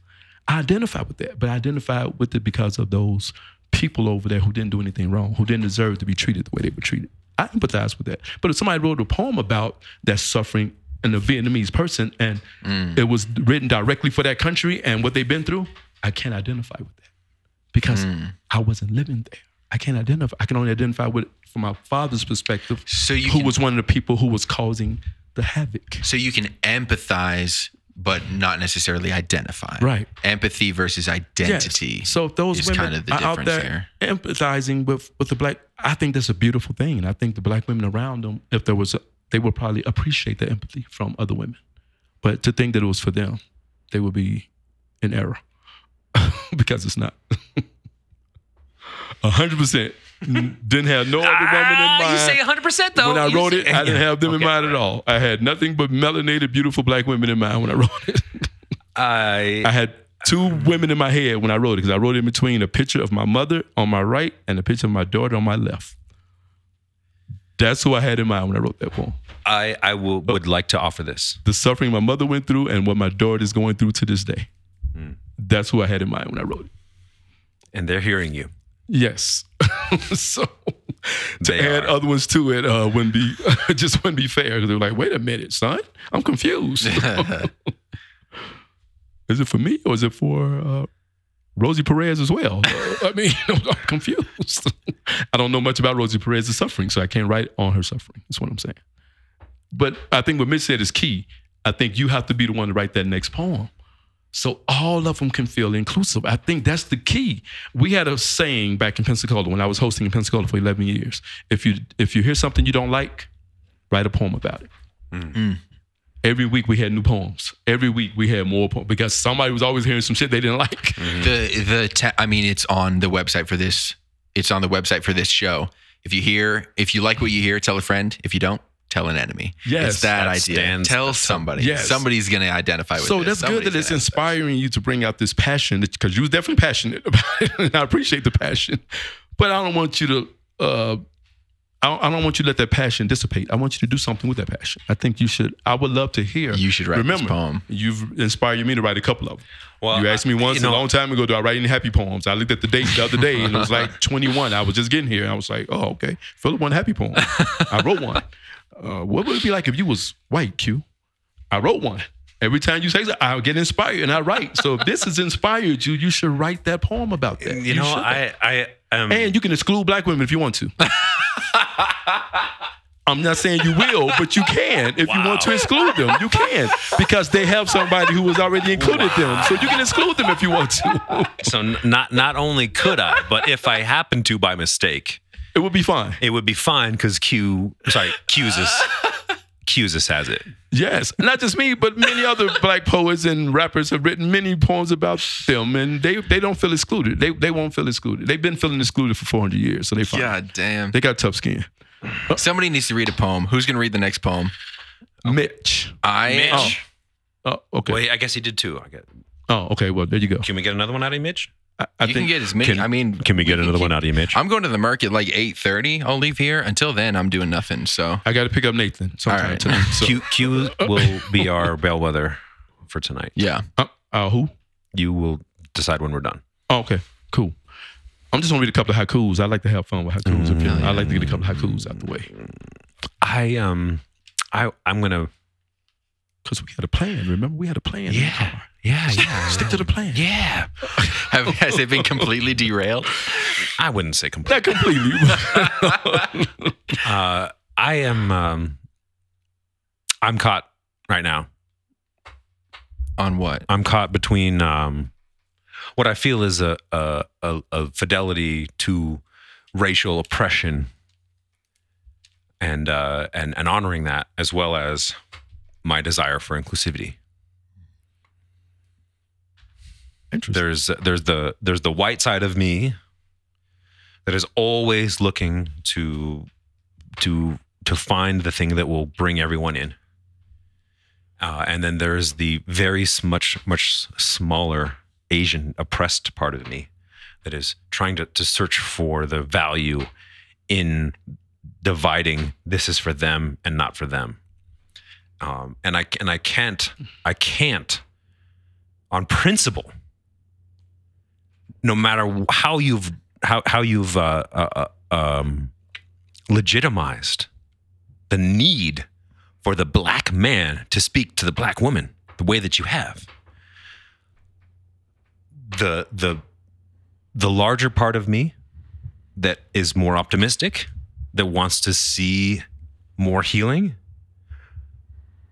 will hold true to the idea that there is more in your poem than you wrote, than you meant, and it is now bigger than you. This is true. And, I would and agree the with that. responsibility you have to that poem is to allow the people who identify it in different ways to continue doing that. Totally agree. And, I would not disagree with that. And that's where we're at. That's where we're at. I won't disagree with that. Awesome. I totally agree with that. Yeah. But I need to ask a question, and you can delete this out later if you want I'm not deleting shit. I'm not even going to delete what I said I would This earlier. conversation has nothing to do with my living arrangements, right? I just need to make sure that I just thought about who I was talking to. I'm like, oh. Jesus Christ. I think of it, this is a white man's perspective. I think of it as lineage. You haven't answered the question. You're not going anywhere. Okay, cool. All right. Go ahead, Mitch. I think of it as I'm like, oh boy. lineage. What have I done? Lineage is what matters. This comes up time and time again with like cultural practices or spiritual practices or whatever. Lineage is what gives you the power to do something in the way that it was intended to do. If you have lineage behind what you're doing, it's going to have a different meaning and power to it. That's not to say that somebody can't come along and say, oh, I like that.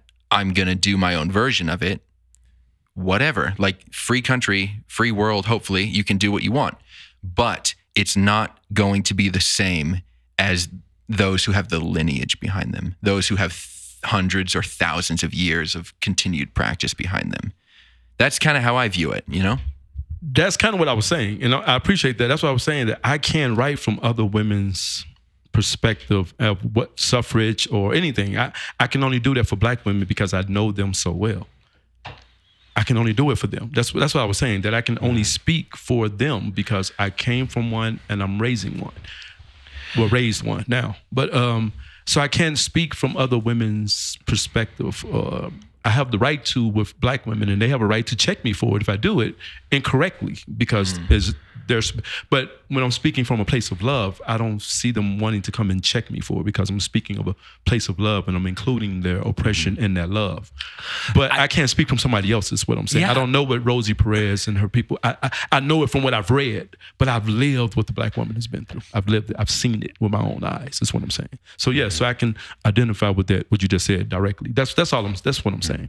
But that also puts the onus back on you to come from that place of holiness and all inclusivity, or however you say that word.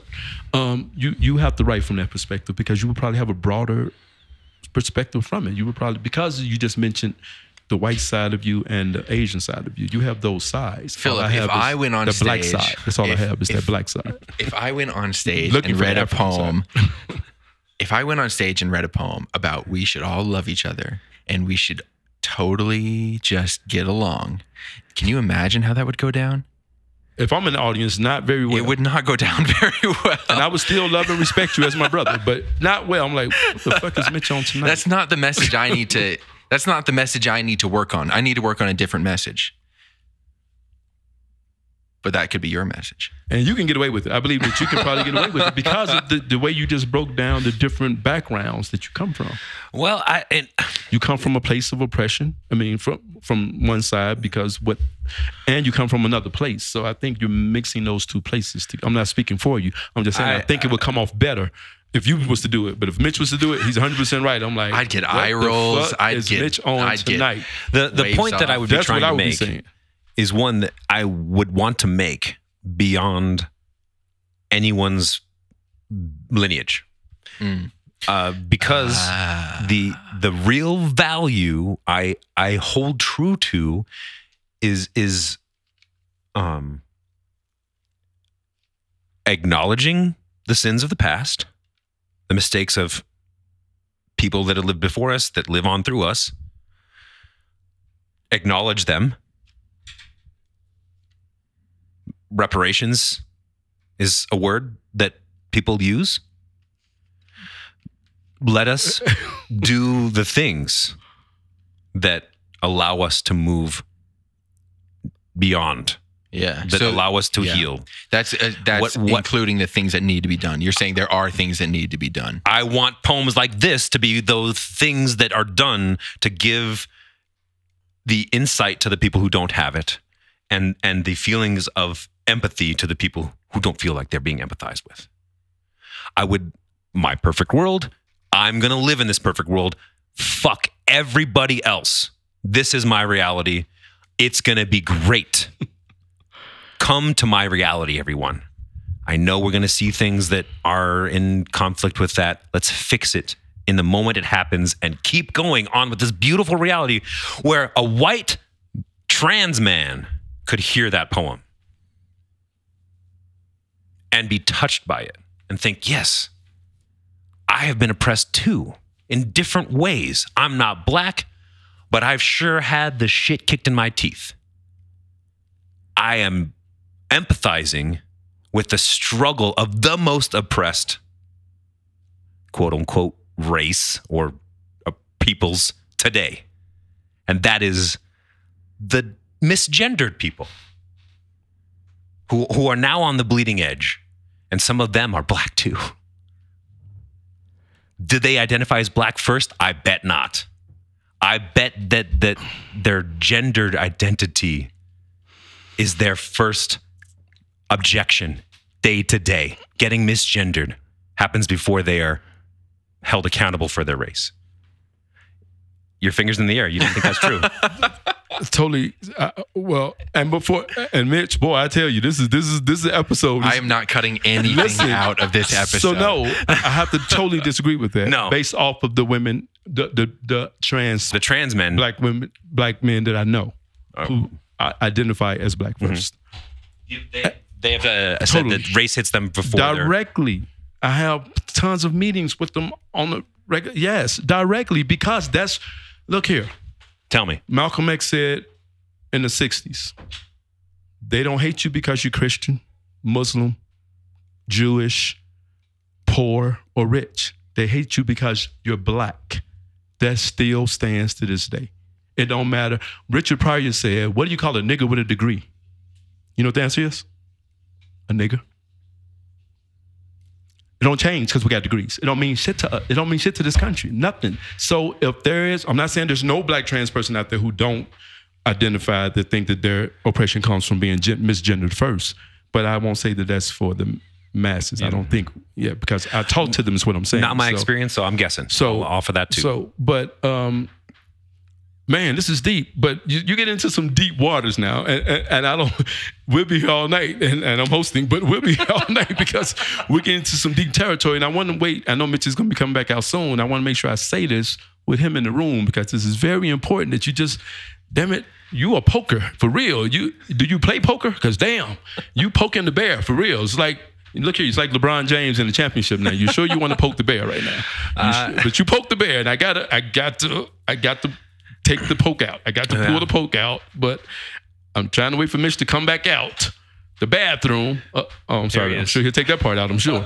That part's going to be deleted, won't it? I wasn't even listening. Shit. But you did say something. Now, here's the thing. You mentioned the word reparations, and right away, the first thing that jumped in my head was the Loch Ness Monster. Yeah. Tell me more about that. Tell me about this connection. Everybody's familiar with the Loch Ness Monster? Yeah. Well, yeah, but how did we get from reparations to Loch Ness? That's where I live. What do they say about the Loch Ness Monster? What do they say? What's the one thing they say about the Loch Ness Monster? It doesn't exist.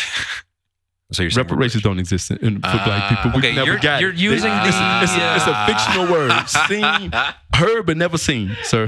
Heard but never seen. That word has never been brought to fruition in the black. We have not received a penny for what we have been through, and never. I'm not interested in debating that.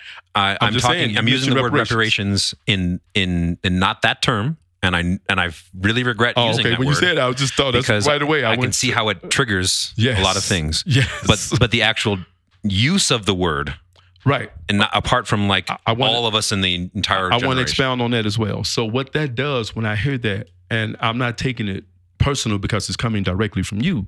But when I hear that, and another thing, if Mitch was to say what you just said to me, that would be taken all the way wrong. And that because that demeans what we've been through when we try to make it all inclusive. Like, well, I've been oppressed too. And well, yeah, we know that. We know that but everybody has to deal with it on their levels. We can't come to the oppression table and everybody, that won't happen in America. It's just, it can't happen.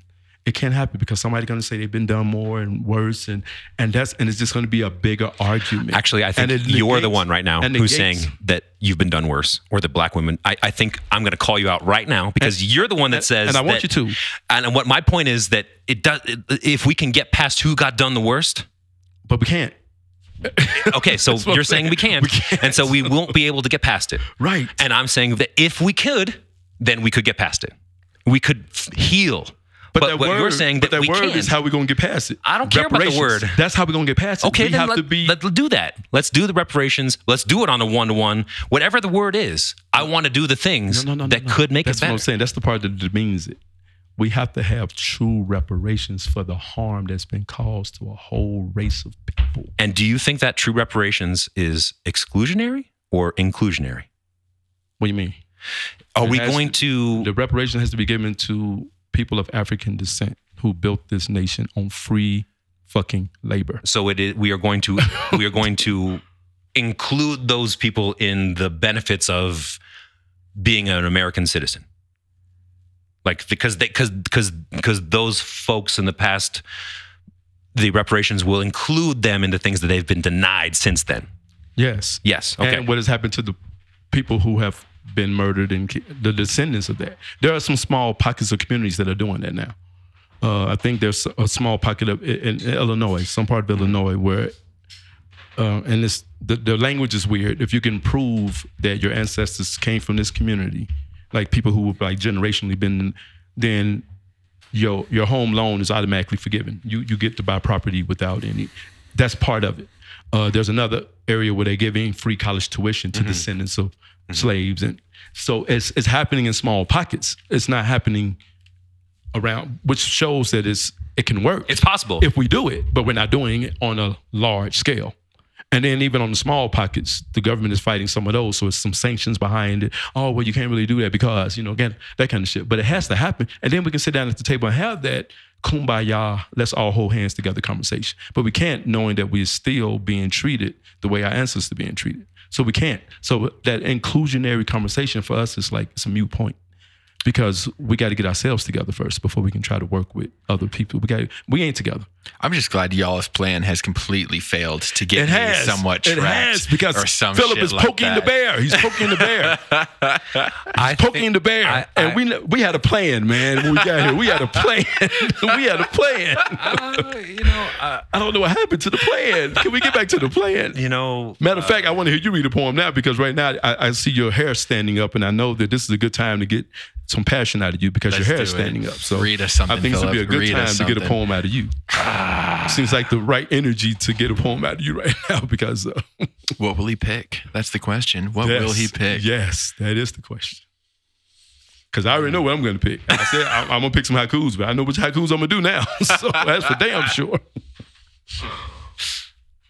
Thank you for poking the bear. This has been. I am so. This has been such a strange episode of The Poets, but I love it. I fucking love it.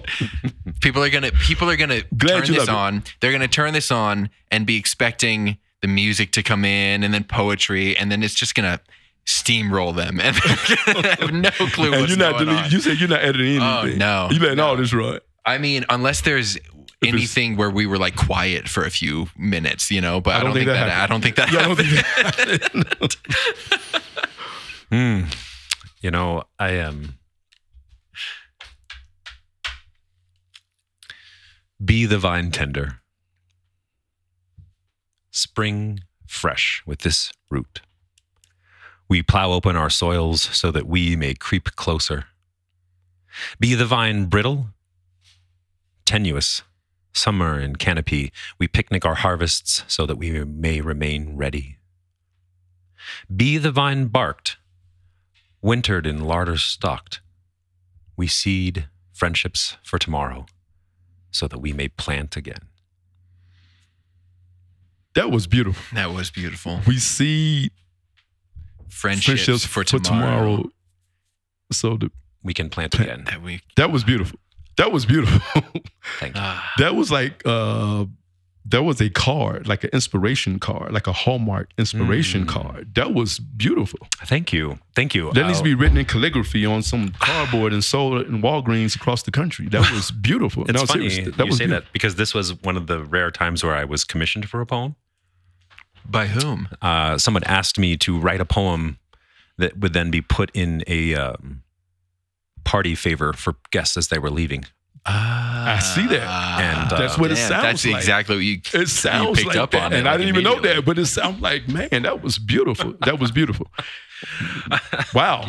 it's Impressive. Oh, stop. Go And on, I don't mean stop. impressive. Like, I didn't expect you to be able to write because that's what you do. But I'm saying that was really a beautiful piece. That was a beautiful piece. And that's who you are, though. That's why I know as Philip. So Thank that's you, why Q. the conversation we're having, I don't Even take the it personal because incredibly that's just who you are. argumentative bullshit that comes out of my mouth is peppered and seasoned with these wonderful poems that make it okay for me to ask you questions that would otherwise be entirely inappropriate.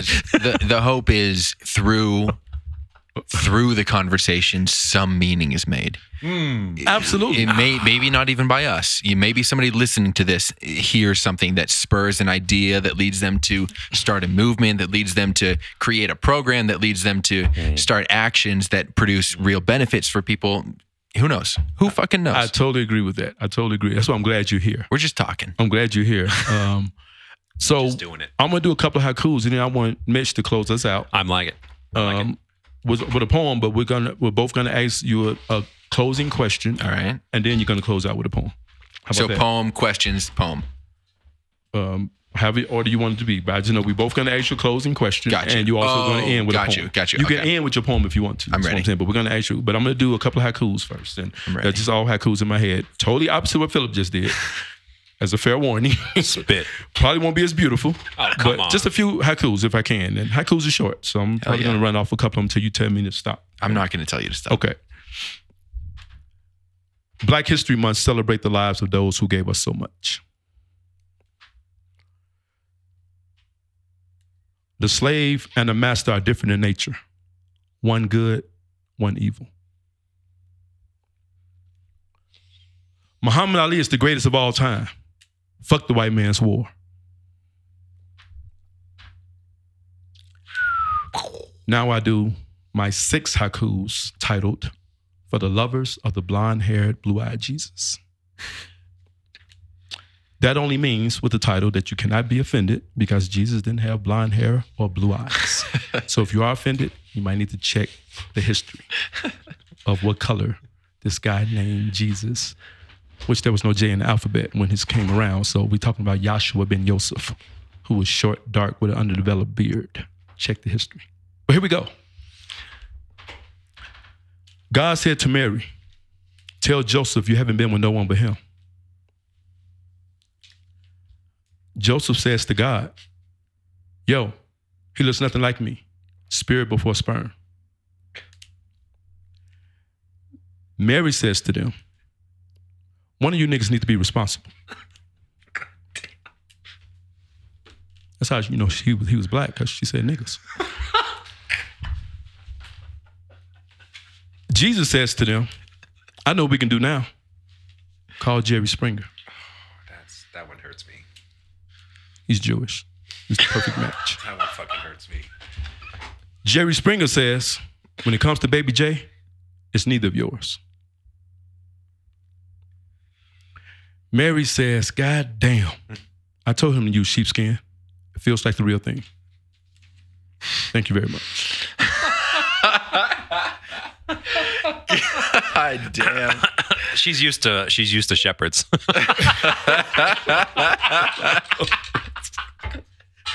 That's where sheepskin comes from. Yeah, who do you think figured it out first? Who do you think first was like, oh, sheepskin feels like the real thing? Man, yeah. So speaking of passion, and I know that conversation was a passionate conversation, but it was passionate. It wasn't bad. We wasn't arguing. We had a passion, which I think is what poets should do. But I'm also thinking that it's also what the poets.co has allowed us to do in this space. And I think probably for the first time where you've had 3 of us. Very much. So this was a great idea for it to happen this way, because I think the listening audience will get an opportunity to know what dialogue really sounds like. Yeah. If that makes sense. And if you've been on the show, can you kind of serve as a mediator at a certain point in time, adding, I'm saying, I mean, at certain points in time when we was in a conversation, you Sure. kind of came with a different perspective, Sure. and which is what mediators are good at. Sure. So I think that it was good all the way around that some of our plan got derailed. But at the same time, I also think that we did get a chance to, which I think is what we were looking for, to delve into the life of Mitch. I think we wanted our audience to hear about Mitch, a little bit more about Mitch and The man behind the mic. You heard some of it. Exactly. You heard some of it. And I think that's what we were really looking for. You know what I mean? And I think we also have opened up different poetic styles, you know, from what you was reading to what Philip read and haiku. You know, we opened up different avenues of how to write. Yeah. Even how the audience member, because Philip served as an audience member when I read the poem about black women. He was like, the audience like, wait a minute. Like, oh, wait. Where am I? Yes, exactly, which I think is valid. It's very, very valid. For me as an artist, because of what we feel that once you put it out there, I can't really worry about what the audience thinks. Yeah. Nothing is more annoying than hearing a podcaster talk about podcasts. But but this is a powerful format. Two poets sit down, share poetry, or three poets sit down, they share poetry, and they discuss it. They discuss it. Yes. You know, I'm gonna call somebody out here. I asked Johnny a few weeks ago, Johnny, do you call yourself a poet? And he said no, didn't he? He could not say yes. And he is a fucking poet if ever there was a poet. That's what I'm thinking. If Johnny can't say yes, I'm a poet. But see, I think with Johnny specifically, there's a real shtick there. To not be the poet. That's part of it. Because he's so much a fucking poet. It's part of it. I mean, he's so thoroughly... That's deep. That's deep. And to go back to what you said earlier, yes, I consider myself having a poetic career. Yeah. 100%. Purposely. I set out for that. I don't know when that, I think it happened in probably late 90s. Yeah. When I made the decision. But I didn't act on it directly until 2003. I quit my job. And I went on the road for 4 years. I'm about to do that shit. From 2003 to 2007. I didn't work. I only got paid through the art of poetry. I slept in my cars a lot. I went on the road sometimes. I didn't get paid like I was supposed to when I got to where I was supposed to go sometimes. So I didn't have the gas money to get me back to the next city. But it worked. But it was an experience that I needed to, because I made the decision that these words need to be heard around the country. And I needed to get out there and let them see who was saying these words. Not just with a CD or a book, but I need to be on that stage. And there's so many cities that I can name. I got a couple of short jump drives of DVDs that I'm going to put together to let people see what that life was like for me on the road. Because I call it a poetic career. I mean, 3 books, 5 CDs. You know, I think it's a career because it was intentional. I intentionally lived the life that I wanted to live as an artist. Yes, so I can say that I opened up poetry as a career for me. I wanted it to pay my bills. I'm so envious right now. That sounds terrifying to me. I'm just going to put that out there. That sounds awful. I think that's the way to go. It was the best time of my life. It sounds, that's exactly the vibe I get. So from 03 to 07, in the middle of that though, would you call that, I guess that would be 05? That's when Zaria was born. So I did it for 2 more years afterwards, but I had her in the car seat. We're going from city to city. And I remember one day looking back in the back seat and I was like, I gotta park this shit. It might be time to come off the road. Yeah. This is my life, but right now that's her life. I'm a father and I got my daughter on the road. And it was fun when she was younger and younger, but as I'm seeing her getting older and asking questions now, where we going next, Daddy? And I'm like, that's a double-sided question. Yeah. It could be, are we going home next, Daddy? Or are we finna go to another city, Daddy? And I was like, I think it's time to go back to work. Stability. Wow. So that's what happened. That's what did it. So fatherhood kicked in and I realized it. But had she not been born, I'm glad she's born. She's saved my life. But had it just been me, I probably would still be on the road. I would probably still be on. I love the road. I really love the road. Wow. I'm just so far away from traveling now that I can't, but when I was in Memphis and Pensacola, like I was able to get to so many cities, but here, it's different because it's the first time I've been out this far. Yeah. So I don't have the connections that I had back then, but I enjoyed it. It was the best time of my life. Man. I can honestly say it was the best time of my life. That's amazing. But culmination was my daughter being born in 05 and then my mom dying in 06. So those 2 things happening back to back kind of made me look at it and realize that, okay, maybe it's time to do something else and watch this little girl grow from a different vantage point than in the back seat of a car. Eating vegetable sandwiches from Subway. So 'cause it's pretty much all we had on the road was vegetable sandwiches from Subway. So, God damn. So, but I met some of the most amazing people on the road. So I would say that. So. You got Close a this poem? out, Mitch. You got a poem for us, Mitch? Close this out. For us to listen to and then I'm ask you a whole closing bunch of this out. questions about? Before Nathan calls the police thinking that something bad happened to me. He lives close to here. He's only a few blocks He away. does. This is true. This is true. And thank you again for this opportunity. Thank you both And thank for you, being Philip, here. for, I think it was kind of your idea. I believe. I think you presented the idea to me, so. I didn't create the idea. Just No, pulled it was I you. pulled It was out. 100%. I know It was it was. floating It was- around out when here. Philip, no, and I just pulled if it you're out. listening to this, it's bullshit. When Philip came to record his episode, he asked me, "Have you ever thought about having two poets at the same time?" And I had not before then. But after that, I was like, I haven't thought about that, but that's a really good fucking idea. And he presented me with the idea. And then to I told do it. Q, I was like, Philip said we should do two poets. And And I'm it just humbled happened from that he there. asked me. He could ask anybody he wanted, but the fact that he asked me, I'm very humbled. But it was Obvious definitely choice. his idea. So yes, it was Philip's 100%. idea. But at the same time, it goes back to you being willing to let two poets who've already been on your show come back again. I All want right. this to happen again. If This you're is listening you, to this and so. you've been on the show, fucking let's do this, The circle joke has now finished. Please read us a poem. Okay. This is also new. I wrote this. I finished it today as well. I had started it previously, but finished it today. Smells like shit. New shit. I guess I'll preamble this a little bit. I'm teasing a little bit. Shaking my hands. You got So- more than 4 minutes, so you can definitely preamble. Hell For sure. yes. Healing through poetry. Can you tell me a joke first? I don't know any jokes. Fair. Go. That's your department. That is your department. Healing through poetry was sort of our broad theme. And I had, like I said at the beginning of the poem, I described a previous poem I'd written that was sort of about leaving Mormonism as a child/teenager.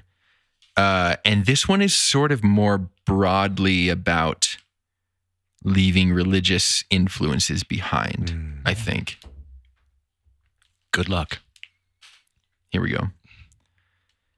Even if I can't find my way out, breaths come easy. Fist shaking at a jealous God whose street walkers wear stone-faced smiles on approach to landing with no runway. White-walled towers in the distance speak of holy things dead and dying, and breaths come easy as I listen to the river whisper of its long journey. My salvation is none of your concern. I will walk in search of it, hoping none will follow. I will go, shedding skin and hair and flesh and bone until I am only breath, exalted and forgotten.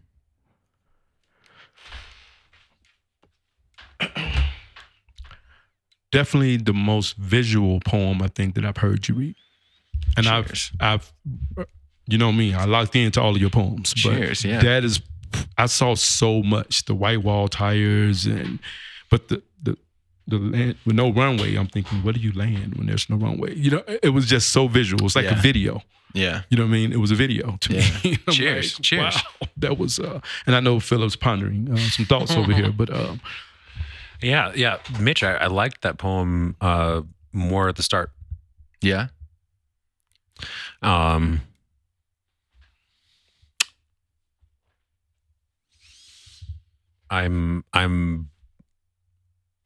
I feel like there's a lot of judgment at the end of the poem, Do you? and that perspective that I applauded you for earlier. I wonder if it might also be your Achilles heel. Say more. Well, there's this fake eye in your poems. Yeah. There's this presented me that I think's a facade and is hiding some pain you're not really talking about. Where is the facade? You're the you see prostitute. in this one. You are the one Okay, who's so- hoping God Let's will put a runway out of nowhere for you. Let's be clear here. You're not the prostitute. Let's be clear. Prostitutes did not come into my mind once when I wrote this poem, but Streetwalker? I was talking about missionaries. I was talking about.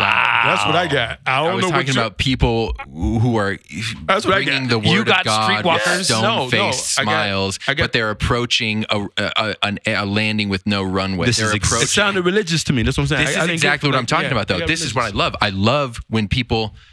The Goblin Market. You've heard of the Goblin Market, the poem, The Goblin Market, or something like Means that? Essentially, different things to different people. Yes. Yeah. Yes. There's a poem that was written sometime in the 1800s by I don't remember who, but it describes girls going to the Goblin Market and giving up something or whatever. And like, there's two interpretations you can take from it. One is sex, one is Jesus. And when you read it, it's like whichever one you sort of find is the one that you're, I don't know what it says something about. And But are we making the same connection right now? I don't know. That the I don't know. desperation that prostitutes and Mormons on the street feel is the same stone-faced, no landing strip desperation. I think it may be. Maybe. I don't know who's going to be on the other side of this door. I don't know what they're going to say. I don't know if they're going to pay me. I think that was fascinating, though. That 'cause is fascinating. I never came up with prostitutes. I just never. It makes sense now when you say it, though. When Right. you said it, I'm like streetwalkers. Streetwalkers. But I'm yeah, thinking, it does make sense. I'm thinking. I grew up in the hood. I'm thinking those damn Jehovah's Witnesses that used to pop up every time I'm washing my car on a Saturday morning. I'm like, God damn it, here they come, and I got to go to the backyard to hide from them because I don't want to talk to them today. And then when I became Muslim, I couldn't wait to see them. Like, Come on in, let's talk. Yeah. what's up? Yeah. But so that's what I was thinking, streetwalkers, because I'm Once you thinking become these- of age, you couldn't wait to talk to those prostitutes.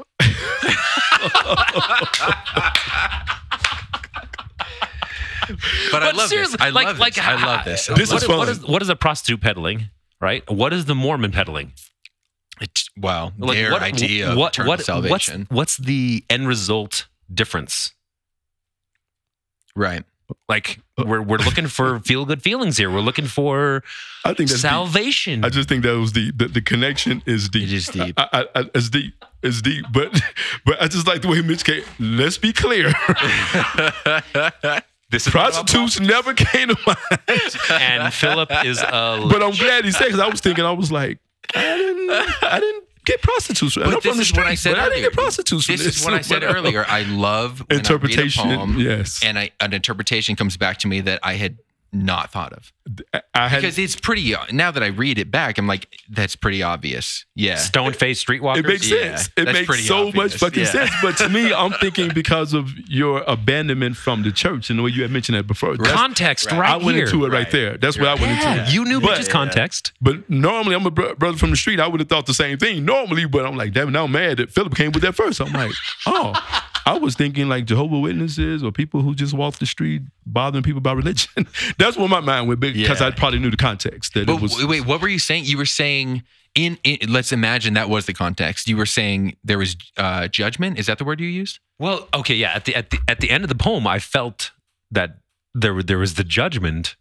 There was a lot of judgment going on, and not only of the people you're talking about, but really that you were that stone-faced streetwalker. Because you said you're the prostitute, right? Well, You yeah. said you're the prostitute. I'm trying to go to the Yeah. terms of the poem, Yeah, but yeah, no, you please that do. prostitute, bro. And what? Yeah. Yeah. It was a deep, Yeah. very heavy It's piece. interesting. It's Very interesting heavy piece, though. because okay, I see what you mean. I see what you mean. It all makes sense after hearing them say it. It makes so much sense after hearing it. It Because does. the poem kind of ends with well, okay, tell me if this is what you mean. The poem kind of ends with wanting to be forgotten, and yet the poem is there. And so if you want to be forgotten, why are you writing the poem in the first place? Is that what you're talking about? That definitely is a little bit of a paradox you got going on in Yeah. your poem. But that's probably what I think every poet / artist really wants Yeah. is to have communicated that message beyond. I mean, okay, the truest heart of the poet wants to have that message communicated regardless of whether or not they get credit for that source. Yeah. Right. The message is the point. Yeah. Ho.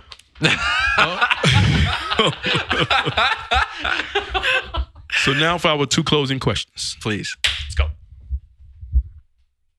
How far do you want this to go? The poets? Yeah, like honestly, like what's the limit? Like, how far do you want to see this? Like, do you want it to just be a poet that you meet and you say, come on down and let's talk? Or I do always you want to see want it that take to be into part of it. I always want there to be some part of it where if you come to the Merc and you share your poetry and you have, a set, like if you have more, I'll record you. I also am totally open to people from other communities, people from other states, people from other countries sharing their poetry as well. I would love this to become somewhat of a platform for people from all over. But I never want to get away from where it originally started. The Mercury Cafe. That's where this started. That's but you are open to it going global or international. I mean, I would be lying if I said otherwise. Gotcha. Okay. This will be, I believe, episode 41. Literally. So, I mean, you two have been on before. So I guess 40 poets that have been on so far have all come from the Mercury Cafe. Now, 100% of them have been on the show because I saw them or knew them through the Mercury Cafe. That's wonderful. I'm never going to get away from that. That's cool. Ever. And I don't want to. Okay. So you don't want to. I got you. But if the opportunity was to present itself, you would if somebody from fucking Michigan has a poem they want to read and share with people, you just got to get to the bitch's put up a living video room. Call. No doubt. Email me. Shit. Or if the opportunity came up for you to put this on Spotify, would you be open to that? Well, it's on Spotify. Oh, it is on Spotify. So you can find it on Spotify. Yeah, it's on Spotify because Spotify for podcasters is like free. I'm not making, so far I've made not a single cent from this. And that's not the point. The point is I have a good job that I do apart from this that pays the bills. So this is what I can do to give back to the community that I love. To me, that's what keeps it pure, though. The fact that you're not looking to get paid from it, or who's going to pay me for poetry? That's the question. You'll be surprised. But the fact that you said that you're not really, that you are comfortable, and the fact that you have a job, and that's what keeps it. I think that's what keeps the authenticity in it, though, because it's very authentic when I listen to it, and it sounds very authentic. This is literally put on, and when somebody's sitting here across the table from me, this is literally what I enjoy doing. Yes. I enjoy talking to somebody about their poetry. It sounds like that. That's what I mean. Well, and the people who are doing it sound like they enjoy talking to you about it. It's almost like that's what I felt. I felt gratitude that, wow, I get a chance to go outside and just being able to do a poem. I get to talk about the process of that poem and where that poem came from. So the fact that somebody's offering that opportunity is a beautiful thing. It really is. It's a beautiful thing. So, cheers. I mean, thank you for doing this twice. I mean, I got you once and now you've done it twice. So thank you. Mitch, you will have to keep me from doing it 3 or 4 times. You will have to stop me and say, Q, come on now. It's a bit much. You will have to stop me. I'm serious because I can do this all the time. But now Philip has to. Yes, thank you too for doing this twice. Mitch. Yes. How do you feel about the Mercury Cafe closing? Is it going to? It might. And if this is your test bed, I have a duty to ask you and everyone else who's listening, what are you going to do? The Mercury Cafe is an iconic location for poetry in the city of Denver. Nobody can deny that. I have no claim to speak about it because I came to it like 3 to 4 years ago, and it's been going for decades. So I have no claim whatsoever to speak about it.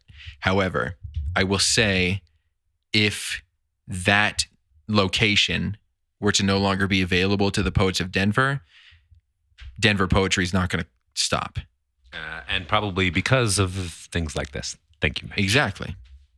We'll find another place to peddle our wares. I think that's a good closing question. That was a powerful question, and the fact Poetry that you answered it, that it won't stop. I think that's a beautiful thing because it can't stop. Poetry is bigger than any venue, any place. Yeah. COVID didn't kill the poetry at the Mercury Cafe, right? And I can just confirm I'm going to do everything I can to prevent it. I'm sure. I know it, but I feel like it's naive. Somebody who is close to the Mercury Cafe told me nothing can be taken for granted. And that's the message I would say to anybody who's in these times, thinking about it. Nothing can be taken for granted. That being said, there will always be a poetry community. There will Denver, be. But 100%. all those people who are listening are like, man, I got to get down to the Merc, get on stage. Well, Do get there it. early. Get there before 9 because That's that line right.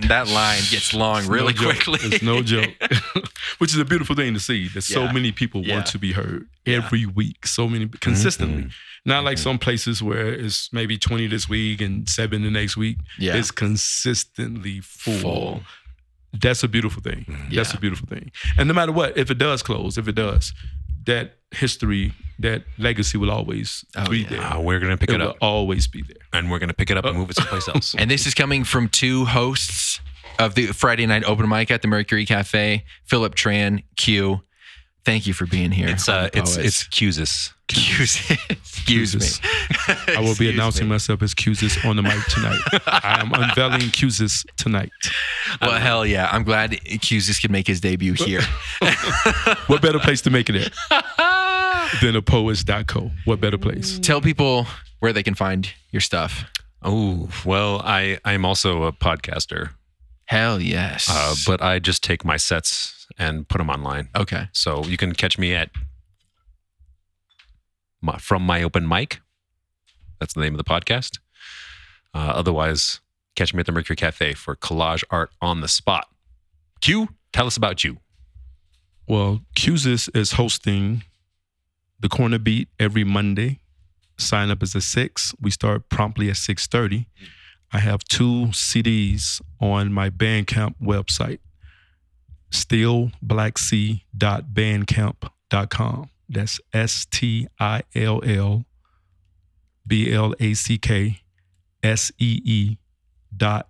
stillblacksee.bandcamp.com. Thank you both so much for being here. Thank you, Mitch. I really hope people find inspiration from this. And Hey, I Mitch, know they will. thank you for being here. Thank you. Bye, And everybody. whether you know it or not, you're changing lives, Mitch. You really are. Cheers to that. Cheers to you both. Cheers to you if you're listening to this. Thanks, Goodbye, everybody. Good everybody. night.